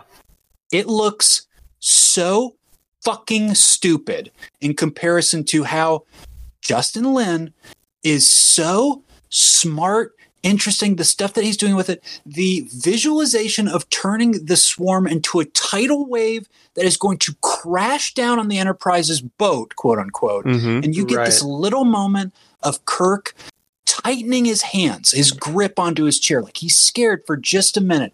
And then the song that is this franchise pumping, the little smirk and him going, that's a good choice. I like that song. It is a perfect culmination of everything is firing on every cylinder. Totally. Incredible visuals, incredible stakes, one-of-a-kind sci-fi stuff. Like I think it is one of the best action sequences in the last 10 years in a blockbuster movie. I think it's awesome. I just want to say they surf the wave. They visually surf the wave. The water number one was lost, but I love that you keyed in on that. Yeah. Justin Lin, obviously, he's very good at shooting action involving vehicles, we'll say. And also, this music, of course, this classical music. Do you think Kirk, when he heard it, he was like, I used to listen to that when I was joyriding in my stepdad's convertible. It would be a cool way to kick off this whole franchise. That's what's great about this, too. Kirk? Yeah, we needed a Nokia ringtone callback. Otherwise, using this song in particular, it feels like Justin Lin in this movie is like delivering on the promise that J.J. Abrams made of a new Star Trek that works. Yes. This is not cringe. It's cool. Also, you got Anton tapping his feet at one point, like while they're doing all this. It's Mike, great. it is him saying to the producers, "This is cool. What you guys make is cool. I want to make this too." And then being like, "Oh, I guess what we make is cool." And to say one other thing about this, so the reason they're playing this song, of course, and this is a very Star Trek thing that I like a lot. They have to use their brains. They have to figure out, how can we stop this swarm? Well, they're like a swarm of insects. Maybe they use a hive mind kind of situation to control these drones. So they're reasoning this out. They're saying, how can we disrupt the signal that is controlling all these drones by blasting music and interrupting their cybernetic patterns or whatever. Well, specifically, they need high frequency wavelength, which is radio wave. So they're using like an old school radio wave to broadcast the music to where even Yorktown is picking it up. And it's just a really cool thing. But that's such a Star Trek thing of like trying to figure out a way, let's use our minds, let's put them together as a crew and figure out how we can stop this problem. In it, outside of the box kind of thinking, and I just love that. Yeah, it's classic, and it's a quirky way to do it, And the song is fun. I thought when I first saw it in theaters, I'm like, oh man, they're doing this again. But seeing it a second time, like it's really charming. Like, but it's sprint. Yeah, it serves as a callback to the first film while also making sense. I mean, did it need to be sabotaged by the Beastie Boys? No, but I mean, it's a great song. Everybody loves Sabotage by the Beastie Boys. Do you guys think Elo Atsi is on the Enterprise? He's in both universes at once. The alien named after Hello Nasty, the Beastie Boys song in Star Wars. No, I didn't even know Hello, that. Atsi. I didn't even realize that. He's Poe Dameron's best friend. He's in like 2 scenes where he's like, beep, blop, bleep, blork. And they're like, hello, Atsi. Well, we do know that Abrams loves fucking Beastie Boys. And it makes sense. His tastes are, I like the white hip hop artists. It's okay, great, and good Spielberg. For you, JJ. I like these three Jewish guys. And the cool, interesting, yeah. Oh, geez, I just had a thought. Now it's gone. It's okay. I like. But speaking of Etsy, we had to talk about him. The guy who's in Heroes. Greg Grunberg. Greg Grunberg also in Yorktown. Of all the movies to be in, he's in the one that J.J. Abrams didn't direct, but he did produce, of course. But Greg Grunberg, someone that J.J. Abrams always puts in his movies for some reason. And isn't his name like Pork Fat in Star Wars? His name is like Fat Waxler. Is his name Fat Waxler? Is Wax? Geez, I think it's Fat Waxler. I hope so. I mean, that's a great callback to George Lucas naming the more portly guy Porkins, which is Porkins. Is his name Pork Waxin? It might be. I'll find it while we get through. But it's just funny. I think it's Fats Wax. Yeah, I can't. I got to look up his name. I'm trying to get there, but I'll just put this out while I'm looking. I wanted to know there was one crew member that has the last name Han, just to continue the idea that that is all connected to the Justin Lin. I also want to shout out Shora Agdashlu, who plays the commander of Yorktown. We have a message coming in. Yeah. Very iconic, sort of raspy voice. She's in The Expanse, a great sci-fi show that I love. So it's good to see her. And her name is Commander Paris in this movie, which leads me to believe that she's like an ancestor of Tom Paris. Tom Paris's mom? Yeah, or grandmother. Kind of, but they don't really look alike, so I don't know how that works. But it's an interesting Tom Paris is a very white guy with blonde hair. Right. Well, he's got a cosmic key in his hands. He's helping Dolph Lundgren save the universe. Yes. Snap Wexley, by the way. Snap! It's not fast. Snap! And of course, we have Unkar Plot, played by Simon Pegg. Oh my God! That's right. 1/4 portion. 1/4. That's not really him doing that. No, it is. Is it? Is it? It's Simon Pegg. Yeah, it is. If someone said we want to put you in makeup for 6 hours, I'd do it for one day to be in Star Wars. Yeah, without a doubt. Without a doubt. I'd do whatever you want. Shared universe of the Star Wars, Star Trek. It's forbidden. It's forbidden magic. We shouldn't be dabbling. All JJ's fault. Should not be bringing it up. Anyway, we get the great action sequence. So there's a big climax. There's a big. We stop the swarm largely, but Carl is like, "Fuck it, we ball," and he's going to do it himself. He's going to get to the air filter or something. He's going to go do it himself. Kirk's got to confront him. Well, this is where literally he says, "Have you seen those old holodeck films, the Mission Impossible films? Excuse me, I got to run." And you're like, "Oh." Yes. Yeah. He loves running, just like Tom Cruise. They use the gravity of the Yorktown in a cool way where they're like using the slipstreams or whatever and like flying through the air. Very cool. A very cool zero gravity fight. So, throwback to assimilate this and Strange Worlds. And then I love that Kirk, even now, is like trying to talk him down still. Like he's saying, like, you don't have to do this. Like, you were a hero once, blah, blah, blah. You can be redeemed and stuff. But, Idris Elba's not having it.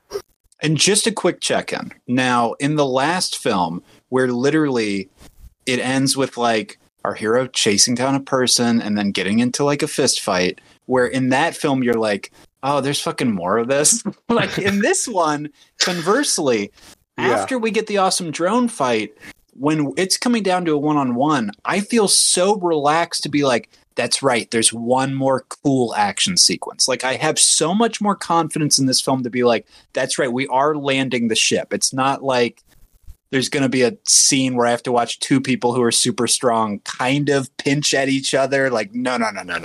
Yeah. No, he still gets hit with a pipe in the end in that too, but at least that's a callback to the show. But the use of Yorktown, the use of the unusual geometry and to like create a spectacle, but that's still like exciting. Yeah. Like Lynn is crushing this. Like It's a shame we didn't do a fourth one sooner, or that we did the second one at all. Because if this had been the second movie, I probably would have made more money and like gotten more buzz for the brand. Yeah, but he would be like $900 million poorer. Like he's made so much money since then. Mike, that's true. I'm sure. Yeah, that's true. Just for putting up with Vin Diesel, that's what he's paid. He literally went back and put a car in space. Something. By the way, do you know his first his first Fast and the Furious movie was Tokyo Drift, which is so weird that they're like. They saw that movie and they're like, let's keep bringing this guy back. The one that's kind of outside of the main. Basically erase family, it from the story, but steal everything from it. And you're like, oh, okay. This guy's got sensibilities. Yeah. That is the movie that introduced Han, of course, and he's the best character. So, Justin Lin, he's doing great. So obviously Kirk eventually does defeat Balthazar Edison, and then what happens? They kind of have a toast while, they're building the new Enterprise. We get a dash. Yeah, a dash. This is the introduction. I was so happy to see that. I'd forgotten. What would come after the dash? Yeah. And so I'm just, watching the movie. And then when I see the Dash A, I'm like, oh man, I really wish they did a fourth one. I got kind of bummed. Yeah, it doesn't make any sense. It's so frustrating. Well, but we get a celebration of Kirk's birthday, a surprise party. Bones kind of tricks him. And then we get this after party and a famous repeated line from many Star Treks, if you want to bring that up, Jacob. Oh, I'm not sure. I was just going to say toast. Oh, yes. Okay. Yeah, I was going to mention that. I didn't know that was a reoccurring. It's been in line, but Next Generation. It's been in TOS with the end of Con. of course, Tabs and Friends, and Kirk. Of course, this Kirk doesn't like celebrating his birthday because it's also the day that his dad died. So it's kind of a mixed emotion day for him. But yeah, we see the whole crew at the end together.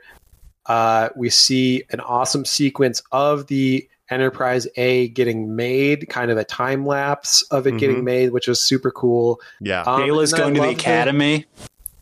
What's that? Jayla's going to the academy. Oh, yes. Yeah, I think that's great. And I love the way the A looks when we see it at the end. It's super cool. Would love another movie with that as the Enterprise, I guess. Well, let's talk themes real quick, and then it's going to be probably Wrath of Cobb. But I mean, real quick, I love this movie. It's my favorite of the three, obviously. I'll give you my rankings. What do we have, Colin? You kind of break down, like we have the thought of being left behind as one of these. Right? Yes, this big fear of being left behind, aging, questioning your place in the universe, and questioning kind of your career or your life choices, right? Sort of a midlife crisis, but more like it's not a quarter life crisis. No, but yes, I think that's more fair. It's kind of that point where you hit 30 where you're like, are my friends always going to be around me? Don't they have to kind of go start their lives? And have I started my life? ?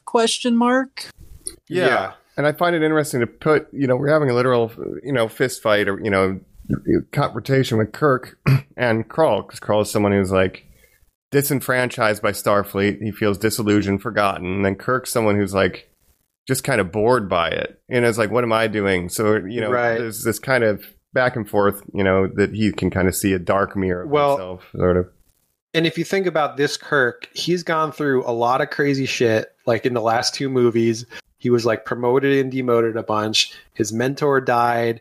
Like the admiral of like the head admiral of Starfleet turned out to be evil. Like all this shit, like Vulcan got destroyed. A lot of crazy shit has just happened in a few years of his life, basically. And now he's on this deep space mission where he's feeling the monotony of everything and the repetitiveness. And he's like, this is not exactly what I thought being a Starfleet captain was going to be like. Well, and finding satisfaction, because Balthazar, as a former Starfleet captain, could not find that. And Kirk points out to him at the end, we have peace because you fought for it, is sort of the last line he says as they're speaking to each other. And it means nothing to Krall. Right. And we do know that the planet, it's surrounded by some space nebula that you can't transmit in and out. So they were completely dark. They couldn't get any signals to Starfleet, so there's like a natural phenomenon that prohibited Starfleet from finding them, even if they were looking for them for all this time, Again, kind of some Khan vibes where he was left on Ceti. This is City Alpha 5. Yeah. I mean, and again, the sort It's of a better Wrath of stilted Khan, yeah. pronunciation. I think most of these guys, when they get these parts, are told, like, if you're going to do the villain, you should really check out Wrath of Khan, by the way. And they all kind of go, I'll do that. Another trope of someone reciting Shakespeare in a Star Trek movie. Spock, when he's injured, he quotes Shakespeare, which I thought was interesting. Right. Hey, nice. What the hell does that mean? What's your favorite color? I don't think Spock, though, would have categorized Beastie Boys as classical. I think he would have known better.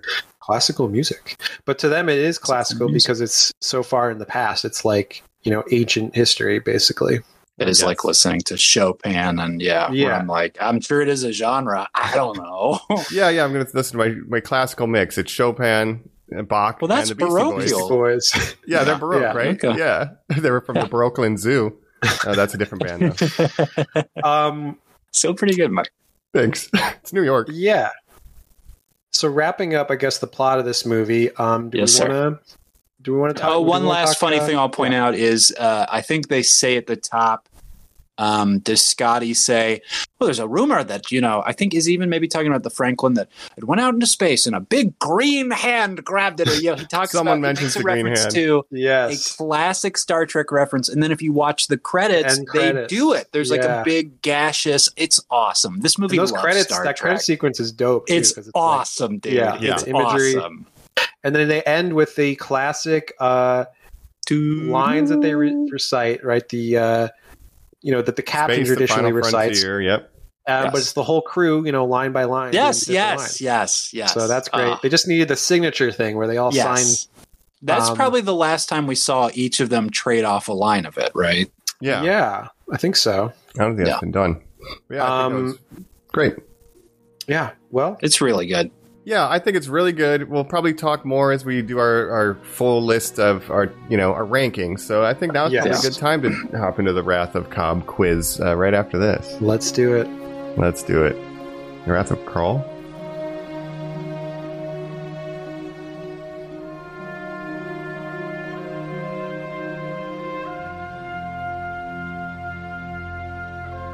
We're back here on Normies Like Us, where we're about to face our own little Kobayashi Maru. That's right. It's the Wrath of Cobb. Test. You'll never be able to solve this. Hand me a batleth real quick. This is where I fight Mike to the death, right? Yes. Oh, yeah. I want to do it with those Vulcan spades, though. Yeah, sure. Yeah. That's right. A kitlith? So, what is that called? A kata or something? You got that right. That's incredible. Is that right? No. I couldn't tell you off the top of my head, but before I jump into the final Wrath of Cobb, I just want to talk a little bit about the development of a fourth movie after this movie. Please. The different iterations it's gone through, because I did a lot of research in reading this and I was kind of amazed. So I just thought you guys might find this interesting. I didn't know how to fit it into the format of a quiz, so I'll just give you the facts. I remember one big one that I will shout out when you get to it. So please go right through. Yeah. Well, so obviously this movie came out in 2016. Box office wise, it wasn't a huge hit. It wasn't the disappointment that Into Darkness, I think, was critically. So it was a modest, I guess you could compare it to the D&D movie of this year. Like, it didn't do as well as they hoped, but they were kind of hoping that it would catch on in streaming or whatever. But it's just really good. It just, nobody watched it. The marketing, if I could just say too, like, because of the 50th anniversary, it was all rainbow. Like, it very much looked like the motion picture. Like, they wanted the hell out of this too. They wanted it to do well. I remember seeing this all over. The first trailer kind of had a bad reception because they leaned into the action of it all, and people were like, oh, this looks like, just a stupid action movie. And then Simon Pegg was like, no, don't worry, like, it's going to be great, like, blah, blah, blah. It's going to be very tricky. I remember them really being like, hey, tomorrow we're dropping a special look. It's going to blow people's mind. It's the villain. You're not going to believe what he looks like. And then the reveal that he was a full alien, people being like, oh. A new alien. So, yeah. They like in the first trailer, they of course did use sabotage, and people were like, "Oh, sabotage that's again!" Right? Yeah, that probably was a detriment. Actually, you're right. Yeah, but and I think Into Darkness, the lasting impression of that movie, people are like, "I don't know, a third movie in this franchise." It lived up to its name. It took the franchise right into darkness. Right? No. It didn't go beyond this one. So that's what's ironic, I guess, about Into this the depths. Yeah, but so so obviously after this movie came out in 2016, they did want to make a fourth movie. They were in talks. They needed to renegotiate the actors' salaries, of course, because they signed on for a 3-picture deal. But let me just give you the year-by-year rundown of the different development updates that have happened over the years since 2016. So in 2017, Quentin Tarantino was like, hey, I have an idea. I want to make a Star Trek movie. And he pitched his idea to J.J. Abrams. And it got to the point he had a full script written. Like, it got further than I even thought. Like, this idea. That's wild. And I did read a little more about what his idea was, and there's a whole planet. It's just giant hilarious. feet people. They got big feet. They're out. Yeah, bare feet everywhere. So I had said City on the Edge of Tomorrow. Was I wrong, Jacob? It was. He did want to. It wasn't that episode, but he did want to adapt an episode of the original series, an episode called "A Piece of the Action," which is set on an alien planet with a quote Earth-like 1920s gangster culture. Oh, and he called it Pulp Fiction in Space. And this is funny. What does that mean? I don't know, but he wanted to make it like a gangster movie for some reason. And he was very interested in the idea of the original series because he loved the original series. And he wanted to make this movie with this cast be a direct prequel to the original series. And then when J.J. Abrams tried to explain the different timelines and stuff, he said, I quote, "I don't understand this. I don't like it." And then J.J. Abrams said, "Okay, you can just ignore the alternate timeline stuff."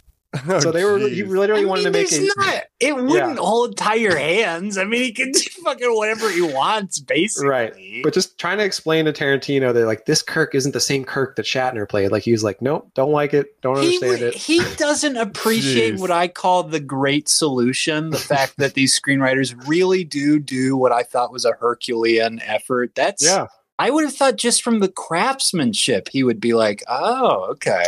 He just wanted to make an original series. He just loved the original series, and he wanted to make a movie with this cast. Yeah.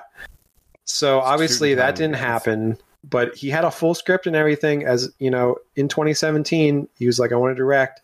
Eventually, that got put on hold. In 2018, another sequel to Beyond entered development.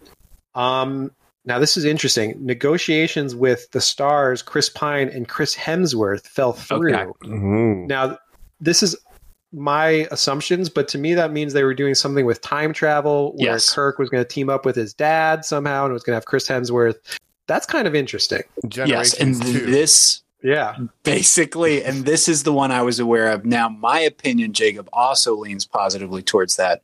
And we should say, when we're talking about these like contract renegotiations, it's like, yeah, Zachary Quinto's like threatening to like go to the Heroes revival or like another season of American Horror Story. But you do have Wonder Woman knocking on the door of Chris Pine saying like, well, you know, you could come here. Superheroes have entered the mainstream. Like there's a reason Star Trek Beyond is not the biggest thing at the box office. Yes. And that's because Chris Hemsworth, who abandons this franchise after 10 seconds on screen, goes on to be a super mega star in a different genre. So to look at that and go like, well, let's just bring that guy back. That does make sense to me. Yes. The marketing would be very easy to be like Hemsworth and Pine teaming up, 2 generations of Chris.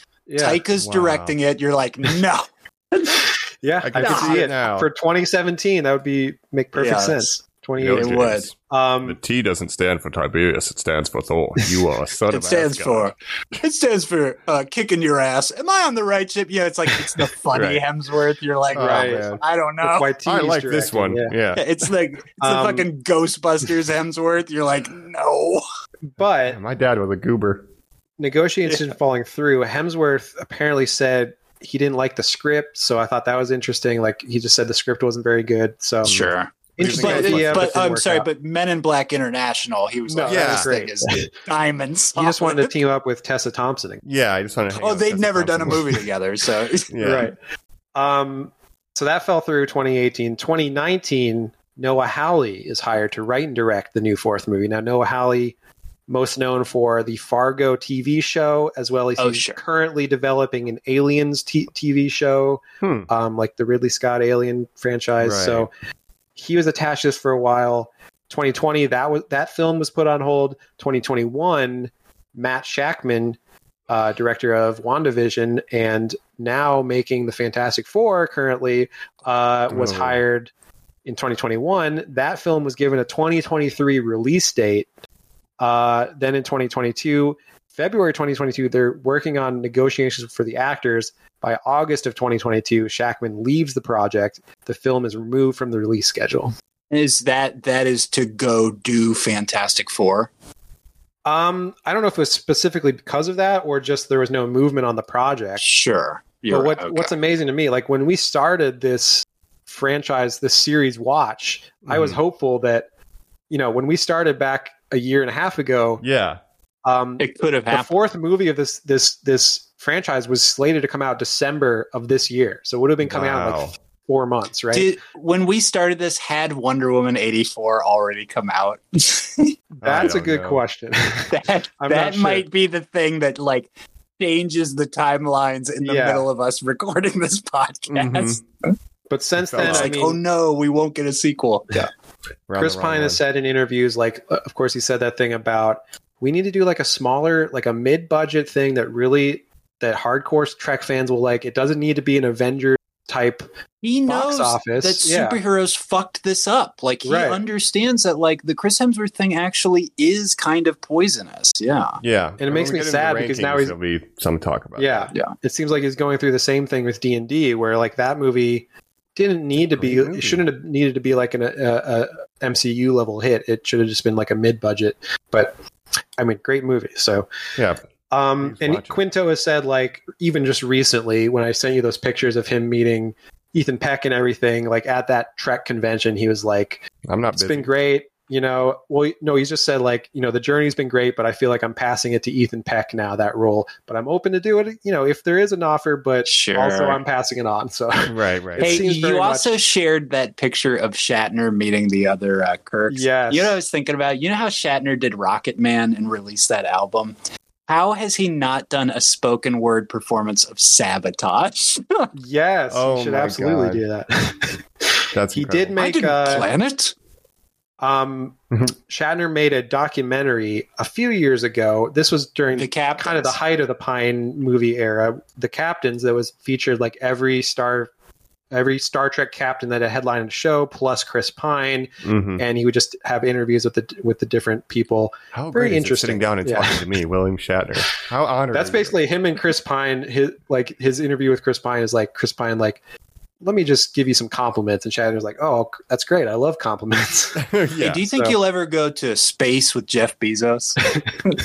I think I will. Right. So as of that's the last update. 2022.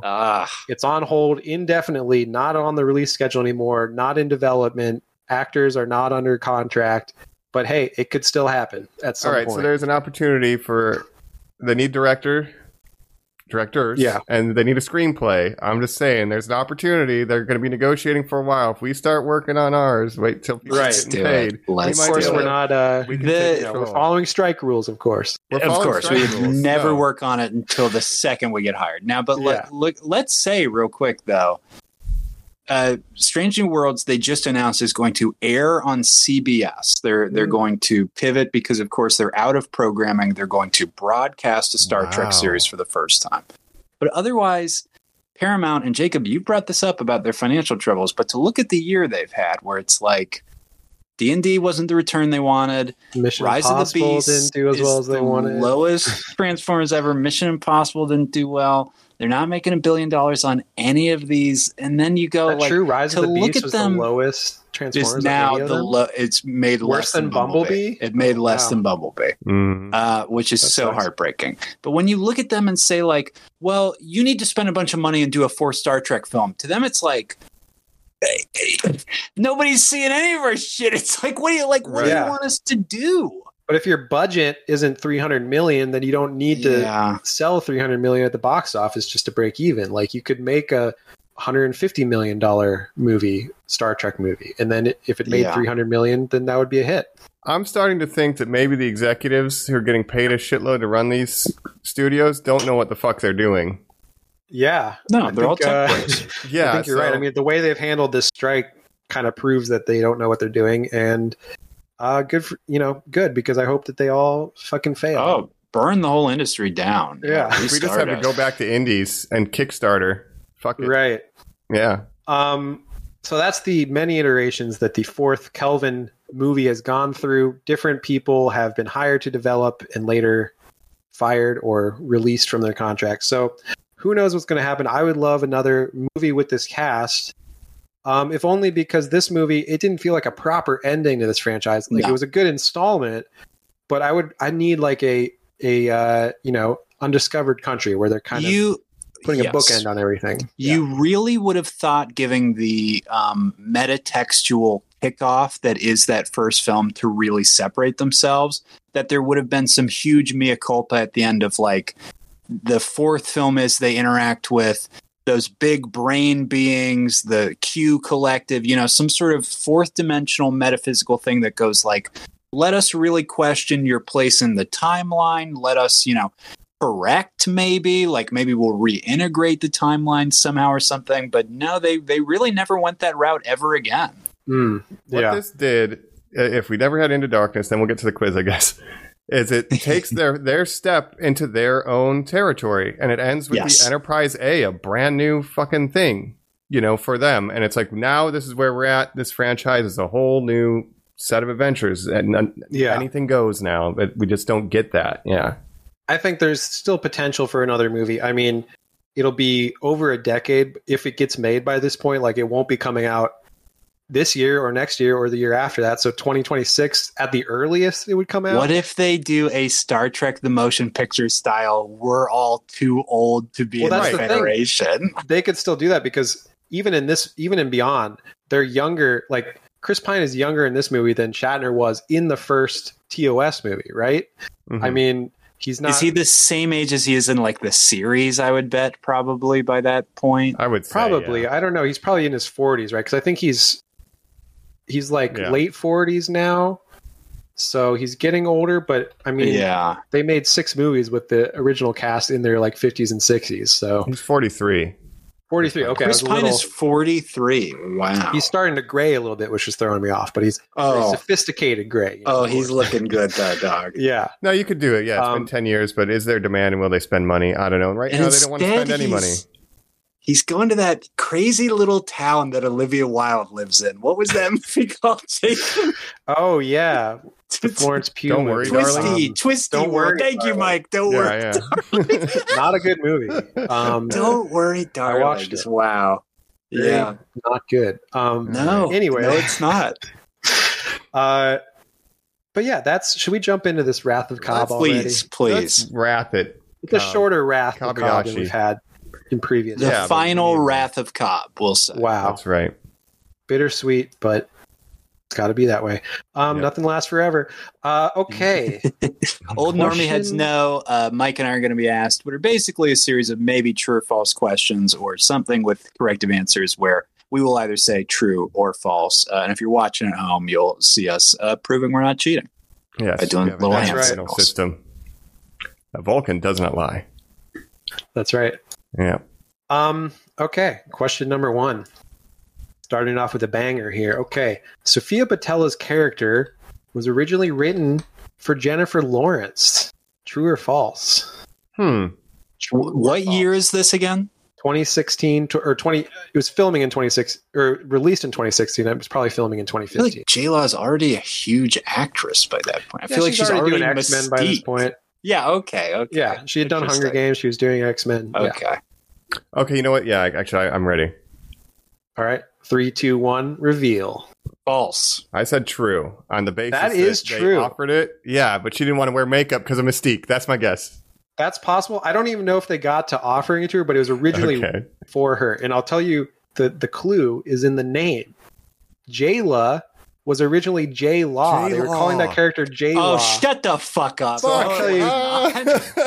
Simon Pegg. That's the dumbest thing I've ever heard. Simon Pegg was inspired after watching her in the movie Winter's Bone, 2010, which is a great movie, by the way. Nominated for an Oscar for that role. And it was kind of her breakout role, 2010. But Simon Pegg watched Winter's Bone, and he was like, I like this actress. Here's a quote from him. We were trying to create this very independent character, but we didn't have a name for it. So we just called it Jennifer Lawrence in Winter's Bone. Now that's a long name. So it started getting tiring, always saying, well, Jennifer Lawrence in Winter's Bone is fighting here. So then we just started calling her J-Law, and then it just became J-Law. Because J-Law is her nickname. That is like her paparazzi. That's so fucking dumb. I hate that. That's great. That's pretty wild. J-Law. So and the name is spelled. Her name is J-Law. It's changed an A. They just put an H on it. Yeah. That's the clue. J-Law. I didn't know if you guys were going to get that or not. But I don't even think they even got to the point of offering her the role, because by that time she was a bigger star. Right. There's no way. Yeah. I just figured she'd be like, no prosthetics, but Simon Pegg wrote it specifically for her. Yeah, if she's a hot blonde woman, I will do it. If she is anything else, not a chance. Yeah. Well, yeah, as we know from was very X-Men, human as those series went on. She pretty much, she got tired of the full body paint after one movie. I'm Raven. Your name is Raven? The hottest blonde woman I've ever seen in my life. Okay. If you want to see a great actress phoning in some roles, watch X-Men Apocalypse and X-Men Charles, Dark Phoenix. You're going to speak to me like that, Charles? Oh, man. My trailer. That's a phone-in role if I've ever seen one. But great actress. All right, next question. Starbase Yorktown. I really like that comedy she did this year. Go ahead, sorry. No Hard Feelings? Yeah, I saw that's on streaming. I'm going to watch that soon. It's very good. Starbase Yorktown was named after the original name for the starship in Gene Roddenberry's early script treatments of Star Trek in 1966. True or false? The Yorktown. The Yorktown. Yeah. But it would have still been called the Yorktown? Yeah. The Starship Yorktown? Okay. Instead of the Enterprise, it was called the Yorktown. Starship Yorktown. Yes. True or false? All right. 3, 2, 1. Ready? Yep, 3, 2, 1, reveal. I revealed, but True. Yeah. That is true. True. All right. It's so stupid. Town. The USS Yorktown or whatever. Yeah. What was like it's the something point? Gene Roddenberry would say. He would be like, we'll call it the Yorktown. And you're like, okay. I mean, I think it's a historical reference to something, but obviously the Enterprise is a much, much better name. So obviously they named a real shuttle after it. Yeah. Can you imagine if we called one of our spaceships the Yorktown? Right. Like I think battleships and Navy ships maybe. I think it was named after like a real ship from naval history or something, but I'm not entirely sure. But like in DS9, all the shuttles were named after rivers, Earth rivers. So you had like the Rio Grande and stuff. The Yangtze and stuff. Yeah. Oh. Yeah. Okay. Next question. Next question. William Shatner was originally going to have a cameo. True or false? in this movie. Oh man! I also used red matter. You're like, no. I'm voting with my heart. Wrong movie. Okay. True or false? 3, 2, 1. Reveal. False. That is false. Oh, thank God. He expressed interest in appearing, which I think I've read this factoid about each of the last 3 movies where he's expressed interest, but it just didn't work out. I would love to be offered. Well, but how? Yeah. Right. I'm pretty sure he was just jealous of Nimoy being in the first one. And then he was like, should have just shown up. How can I get selling insurance or like travel stuff? Right. Or a Boston lawyer, right? Yeah. This is the last picture we have of your dad. And instead of Chris Hemsworth, it's this guy now. And you're like, I don't think that's what my dad looked like. Oh my gosh. Yeah. I'm glad that didn't happen because this is a good movie. Next question. Bones and Kirk's birthday toast in the beginning of this movie, "To perfect eyesight in a full head of hair," is a reference to Wrath of Khan. True or false? Eyesight in a full head of hair. He gets the glasses in Wrath of Khan. Right. But I don't remember that exact line. That's maybe his birthday gift even. That might also be a birthday scene between him and Bones. If I believe it is, yeah. I'm going to vote. I don't know. All right, ready? 3, 2, 1, reveal. I'm going to say false. I'm saying true. So we have a divide. That's true. So that's okay. A reference to Wrath of Khan when he gets the eyeglasses as a gift in Wrath of Khan from Bones. And in this, they say perfect eyesight and a full head of hair. So it's a reference to Shatner wearing a toupee. And you'll never have a toupee. Yeah.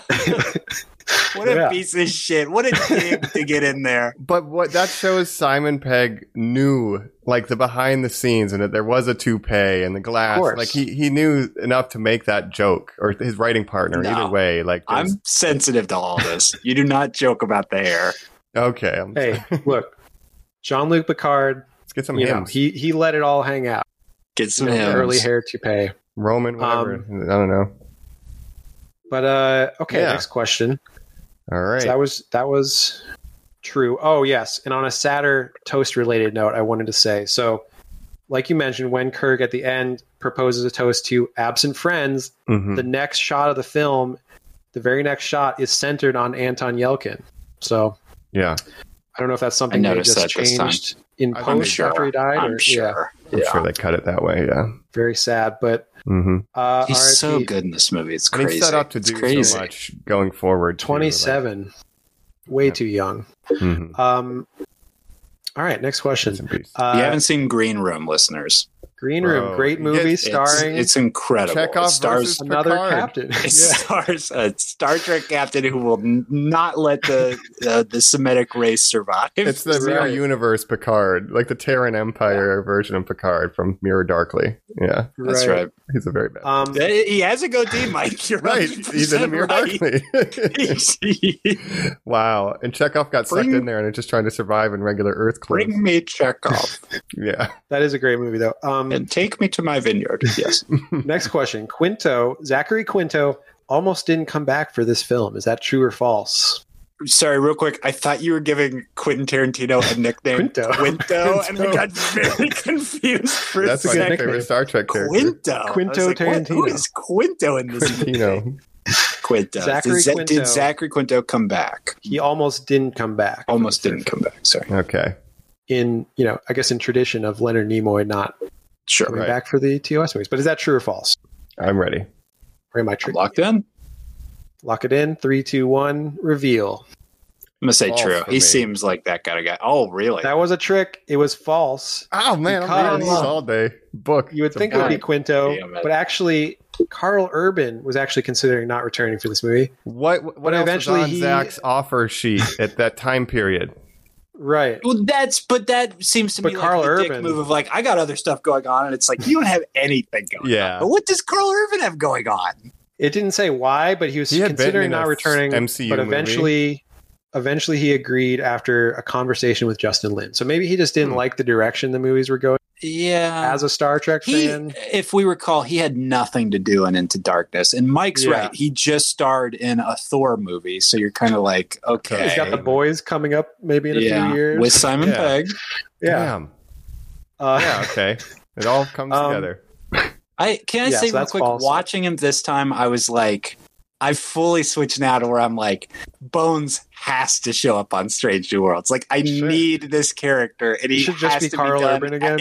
It should maybe be that Carl Urban time travels to the Strange New Worlds timeline. That's how. Then we explain that in the fourth feeture film with both those crews working directed by Quentin Tarantino. Yes. Tie it all together. It's not the Search for Spock. It's called Get Bones Home. Yeah, it's a big family comedy. He's like E.T. You just treat him like an animal. Get Bones Home. Yeah. But I was trying to trick you with the Zachary Quinto because I was like, that seems like something he would do. That makes sense. Ties into Leonard Nimoy like not wanting to come back for like the last 3 movies of those movies. You should have said he threatened to direct this movie. Yeah. What if Zachary Quinto directed? That would be wild. But he directs a remake of 3 Men and a Little Baby before it. Just to like really get going. Just really buying into the Nimoy career. Yeah. You're like, I don't know you should do that. All right, we're getting almost to the end here. Mike's smoking me, by the way. I'm running away with it right now. Yes. I'm doing a good job of tricking Colin, I guess. Yeah. So after Orci dropped out as director, Edgar Wright was briefly considered to direct this movie. True or false? Edgar Wright. I'm voting with my heart. He was on Ant-Man at the time, dropped out of Ant-Man. Yeah, he has really stayed away from blockbusters. Mm-hmm. Yeah. He's flirted with them, but stuck to his own thing eventually. Okay, I'm here. Right. I'm locked in. 3, 2, 1, reveal. Saying true? True. I got you guys. That actually was true. Sorry, I didn't get you guys. Hey. It is true. I forgot that fact. Briefly, he was attached or considered before they had a kind of a pool of like 5 or 6 names, and Justin Lin was eventually one of them. So yeah, it just didn't work out with Edgar I think Wright. they made the right choice. I do, absolutely. Yeah. And Jonathan Frakes was interested in directing this movie as well, as a sort of another reoccurring thing. I heard you're looking for a Star Trek director. Yeah. Jonathan, we didn't let you direct your last one. We're certainly not letting you direct this last. You need somebody Although to he's step had a over good into the director's chair. Yeah. He's had a good career directing episodes of different shows. He's directed episodes of Discovery, Strange New Worlds, The Orville, Enterprise. Like ever I since, don't think he should be directing the Orville. That's like a factory at that point. But he can do TV. Yeah, I don't know. He's even done The Orville, and he did Those Old Scientists was directed by him. So Those old. He's good at TV, but maybe not. Do you guys remember when he used to host the TV series Ripley's Believe It or Not? Of course, yeah. That where montage he would just on the internet that's kind of gone viral since. You're wrong. Saying That's false. Wrong. We That's made that one up. Yeah. Just a montage of all his lines. To me, that just used to mean like my brother and I are desperate on a summer day home from school trying to find something to watch, and we're clicking past Jonathan Frakes going like, his hands were this big, and you're like, sure. No, like get away. Yes, I love the montage of that meme has become like when you catch feelings and she doesn't like you. It's like, nope, you were wrong. That was a lie. Yeah, Think again. Yeah. Anyway, yeah, great stuff. Definitely should have had him direct that.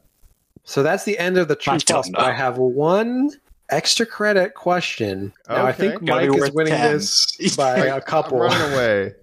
But just for bonus credit, this is not a true or false, but I want to see if you guys know the answer to this. J-Law. J-Law. And this is a question about our series, our Trek Through the Stars that we've done over the past so many months. Can you guys tell me the month and year of the first movie that we covered, the Star Trek The Motion Picture? Do you know what month we did that in and what year? What month and what year? 13, and I won't make you say definitely skipped months, so that's what makes it like much harder. But how many did it's been longer than 14? Yeah, it's been longer than a year and a month. Yeah. So 23, 22. Okay. I'm going to say May 22. That's interesting. I was going to say February and really say early.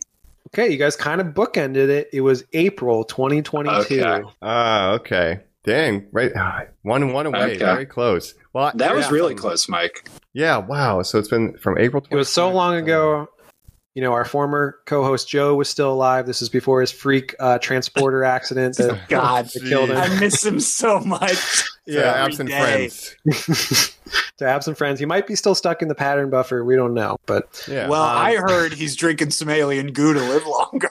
He's just absorbing the life power. I heard he doesn't need to do it yet, but he's been doing it. It's just kind of his just thing. For fun. Yeah. Well, Jacob, also in this moment, I have a piece of trivia that I would like to ask you guys a question, so you get to participate this one time, because I didn't know if it was going to come up. What a surprise! I didn't want to say it. So get ready. The ship, the USS Franklin. Yeah, the Wrath of Mike. The USS Franklin was named after Justin Lin's father. True or false? Oh, I think that is true, right? Oh, Frank Lynn? Oh, Frank Lynn. It's true. I'm going to say true. It's true. I may have read that in my research, but Frank Lynn, the USS Franklin. That's funny. Yeah, so it's funny. It's kind of a pun, and he said like his dad kind of introduced him to this stuff, and he's like, "How cool is it that I can name it?" But it also sounds like an old white president, so it's kind of funny how like he just snuck it right in there. Yeah. It's me, Franklin. Can I say something real quick just about Justin Lin? The fact that none of us on this episode were like, well, you know, what's this guy's bona fides? Like, how does he prove that he's a Star Trek, blah, blah.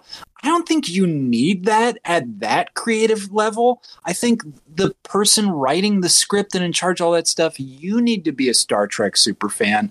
But then you should get these outside people like our beloved Wrath of Khan director, Nicholas Stoller. Yeah.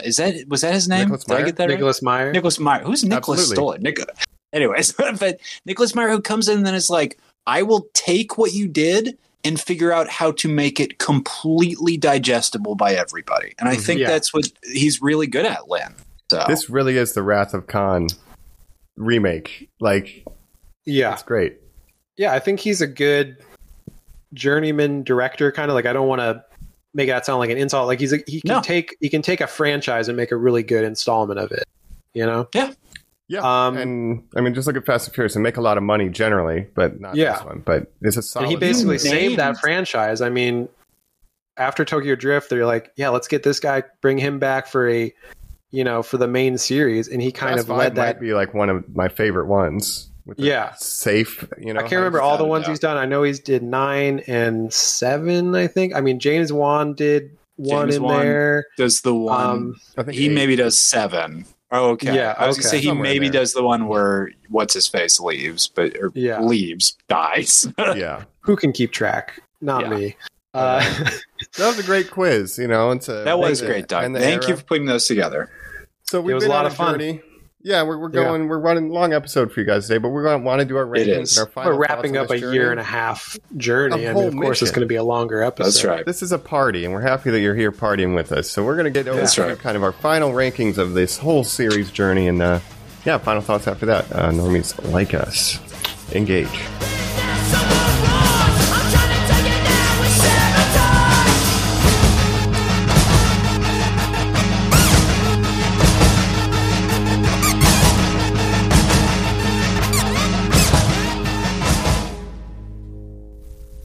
We're back here on Normies Like Us. It's a classic 5-act Trek episode. It's a classic 5-act Normies Like Us, where we're finally wrapping up here, giving our final thoughts on Star Trek. But we're not just talking beyond.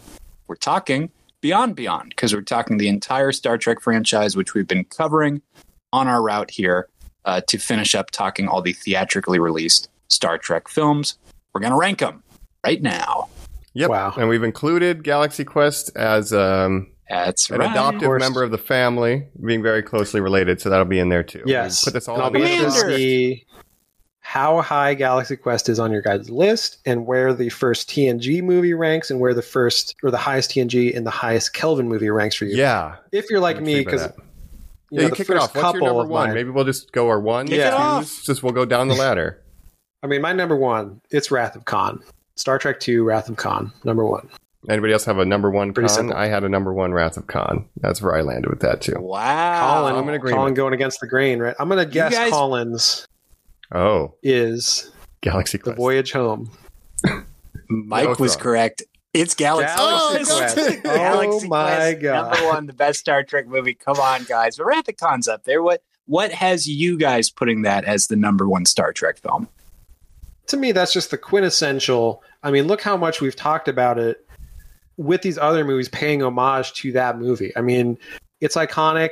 It kind of changed the whole course of the franchise for Star Trek. I mean, it's the one thing that pretty much saved it after the show being canceled, motion picture being kind of a box office dud. Lukewarm. Wrath of Khan came out. Everyone loves it. And Star Trek is a franchise to this day because of that. And look how the Kelvin movies and other movies have kind of borrowed themes and plot, elements and stuff from Strange that. New Worlds has done it too. Yeah. That's kind of where I put it. Like, I had to be respectful of the other 12 movies in this franchise, that it had to be a Star Trek movie, at least at the top. And I think Wrath of Khan is just so sophisticated, and it has such like an impact on the franchise, as you said. And it's Shakespeare. So it sounds like it's the best part of TOS crew media original cast that's ever been made, I think. So it sounds like your number two is Galaxy Quest. Oh no, that's not potentially. true at all. Oh, okay. I just said I couldn't put it at number one. I was interested. Colin, I thought Galaxy Quest would be pretty high. Number one, Colin. I would like to hear your. I think it really comes down to it's a love letter. It's a love letter. It's what Brent Spiner's saying, where he's like, it's the Star Trek film that doesn't exist. Like, it's the one. It nails it. It skewers all of us. It's maybe the reason I like this whole franchise. I definitely saw it before all this other stuff, and it makes me think about the people I love, laughing about the thing I've come to love. Sure. That's great. Yeah. Got your favorite actor, Tim Allen. Yeah. His opinions on politics are mainly what I'm there for. He's my North Star for that kind of stuff, and for turning in people who sell cocaine. Yes. I've always been on his side with that. He's a snitch, and you gotta love that. You have to snitch on your suppliers. That's right. So yeah, all right. Well, interesting. Number 2. I will say Jacob. number 2. Well, I'll say my top 3. They're all TOS movies, and my number 2. It's a toss up between these two. So can I just give you my 2 and 3 together because they're kind of 2A and 2B. But it's Voyage Home and Undiscovered Country. 4 and 6. Love it. The classic, even tracks are good, odds are bad. 4, love the whales of it all, the time travel. Star Trek 4, and then Undiscovered Country, I think, is a great movie, about diplomacy and the Klingons and stuff, and the return of Nicholas Meyer, and I think it's a lot of fun. Now, Nice. Mike hinted at this up top, but 6 was the one where I was looking at this list and going, what the fuck happens in that movie? Like, what? Yeah. Oh, what really? And can I ask you guys, is that the one with David Bowie's wife? Is Amon in number 6? Wait, Or is that 5? No, that's 6 because they go to yeah, the prison. Yeah, they go to the Klingon, prison planet. Yeah. She's the shape changer. Yeah. Okay. yes. Yep. That's also the one with what's her name? Sex and the City, Kim Cattrall. She's got those crazy feet. Oh, Yeah. geez, Yeah, I would put that up there. Jacob, The Whales is one of my favorites, and this one as well is absolutely one of my favorites. I feel you. Those are great choices. I had to LDS, go they're very fun. TOS top 3 because I think the TOS movies overall much better than TNG movies. As much as I like TNG as a show, the movies we can all agree were a little weaker. So TOS. So top here's 3. where I'm at. My top 3 are all TOS related, but one of them is a Kelvin movie, and my second favorite in this thing is Star Trek Beyond. Wow. That's my Second number favorite. 2. I think it's the one that I could have, besides Wrath of Khan, I would have the most appetite to just watch randomly. I could just throw it on, and I think I would like it. Same thing with Wrath of Khan. So that's my 2. I don't know. Voyage Home. Voyage Home, Pretty I know good. LDS and stuff, but LDS. yeah, we'll find out where it ranks for me. But yeah. But Colin, what's your 2? Well, I want to hear your 3 right after this because, Mike, I almost wonder if we're exactly the same if I took Galaxy Quest away. My number 2 is Wrath of Khan. Oh, okay. I mean, come on. It's the classic. My number 3, Star Trek Beyond. It's a little film we talked about today. So, I also have a Kelvin in my top 3. Gotcha. Okay. Look at You that. guys both have Beyond higher than me, but I have it pretty high. I think. Do you have any other Kelvin film above Beyond, Jacob? No. It's my favorite Kelvin So this film. is the best Kelvin. Okay, so we're at least agreed on that. Yeah. This is the best Kelvin. Yeah. And we think Khan is the best TOS film. Yes, 100%. And Galaxy Quest is Across better than the all, board. according to Colin. So should we just That's right. do we want to go number by number for each of these, or just kind of No, just maybe start group reading them together or off. something? Just go Yeah, I crazy. guess so. Yeah. Yeah. Well, but what it might was your take a number long 3, time. Mike? What, my what do you, number what do you 3. have? Sorry, yeah. My number 3 is the motion picture. A little boring. The motion, motion picture. Let me paint a picture for you. After That's watching, surprising. After Cannot watching be a all still of these, picture. Better be in motion. Go ahead. yeah. After watching all these, and even the Kelvin verse, and the way we get into CG and the ships, and there's just something about how chill and the ship porn, building those models, some of those beauty shots of that thing, and just the craft, and there's just something about it being boring. And it's like a Star Trek movie that they were willing to release that is boring and very Star Trek, and it's just important for the craftsmanship, I think. Sure. Mm-hmm. And it was true to its roots, even if it didn't hit with major audiences. It's just something important about Well, that is very it is surprising. the ultimate laser light show, and I was thinking about it the other day. Jacob, you were doing something recently where you saying you couldn't pay attention to watching something, and in my mind, I kind of thought, the ultimate film to put on when you're kind of in that state would be the original motion picture because it's just weird stuff happening. Mm-hmm. There's some charm with it. It's a Sunday afternoon, lazy day thing, and it's important. There's almost no dialogue. It's just kind of slow and weird. We misread a satellite. We misread a satellite. So anyway, that's my number 3. V'ger. Mike's putting V'ger above everything else. I put V'ger above Tim That Allen, is very I'm sorry. surprising. It's not my least favorite of the TOS movies, but it's not in the top framing half. it from a filmmaking film history standpoint. I think it's important. Yeah. So. Sure. And you love that guy who was the production designer from 2001 or the editor or whoever made it, right? What was that guy? Yeah. Who made the ship? I think he directed the movie, right? Oh, I can't remember the name I of the can't remember at this I point. can't remember. But Jacob, read the rest of your Yeah, list. let me read mine off. Maybe it'll make sense. That's We can smarter. take And turns. fight for a couple. Top when 3 you hit was one, fun. you're like, I know this is weird, but here we go. Yeah. Right. So it's Wrath of Khan, Voyage Home, Undiscovered Country, top 3. 4 is Star Trek First Contact, the first TNG film on my list. Then 5 is Galaxy Quest. Then 6 is Star Trek Beyond. So my top 6, so I had 3 TOSs, then I have the best TNG in there, Galaxy Quest, and then the best Kelvin. Top 6. 7 is Search for Spock. I think that's a pretty good one. Well, that's like 8, we're getting the bottom half. Yeah, like 7. Yeah, I at this love point. hearing it. There's kind of a drop off, but it's Search for Spock. Then 8 is Star Trek 2008. 9, you guys are gonna. So there's gonna be some quibbles here, but my 9th favorite Star Trek movie is Star Trek Nemesis. Wow, That's wild. That's really wild. Yeah, that's way. It's up Nemesis, then Generations at 10, Star Trek: The Motion Picture at 11, Insurrection at 12, Into Darkness at 13, and then The Final Frontier at 14. Wow. So those bottom 5, those bottom 6, they're all pretty bad to me. But Insurrection's the Age Planet. Yes. Okay. Yeah. That's my least favorite TNG. Like I put Nemesis above Generations and Insurrection. I believe we posed in that episode, would you rather watch Insurrection again or the original motion picture? Right. And I think we were all kind of like, except Mike, who was like, no, I know my answer. I think I have it higher than any of you. Motion picture I have pretty low, but I still have Final Frontier, my least favorite, which is the Shatner directed Let's Meet God one. Yeah. Right. Lava right. Monster. Didn't like that one. And I have that one lower than Into Darkness. Okay, it's just boring with this one. Yeah. So that's my list. Do one of you guys want to read your list? Yeah, Colin, I need to make an adjustment, please. Well, I'm going to hit it then. Yeah. I said before Galaxy Quest number 1, Wrath of Khan, Star Trek 2 at number 2, Star Trek Beyond number 3. Now I'm agreeing with you, Jacob. It's all very similar lists. I'm going Wales. I'm going for Voyage Home. We got to Voyage Home. And I will say, 5. Oh, please go ahead. If I can interject, I originally had Undiscovered Country ahead of Voyage Home, but recently changed Voyage Home to higher because I think, you know what? It's just a fun movie. Oh, Nuclear vessels. Yeah. Nuclear vessels. I believe we've talked off pod about this, but to listeners, I purchased the screenplay of Voyage Home. I'm so excited about it. And I finished it recently. Yes. Very good. Nicholas Myers is very good, y'all. Sure. It's always the best. That's great. At 5, I've got 6.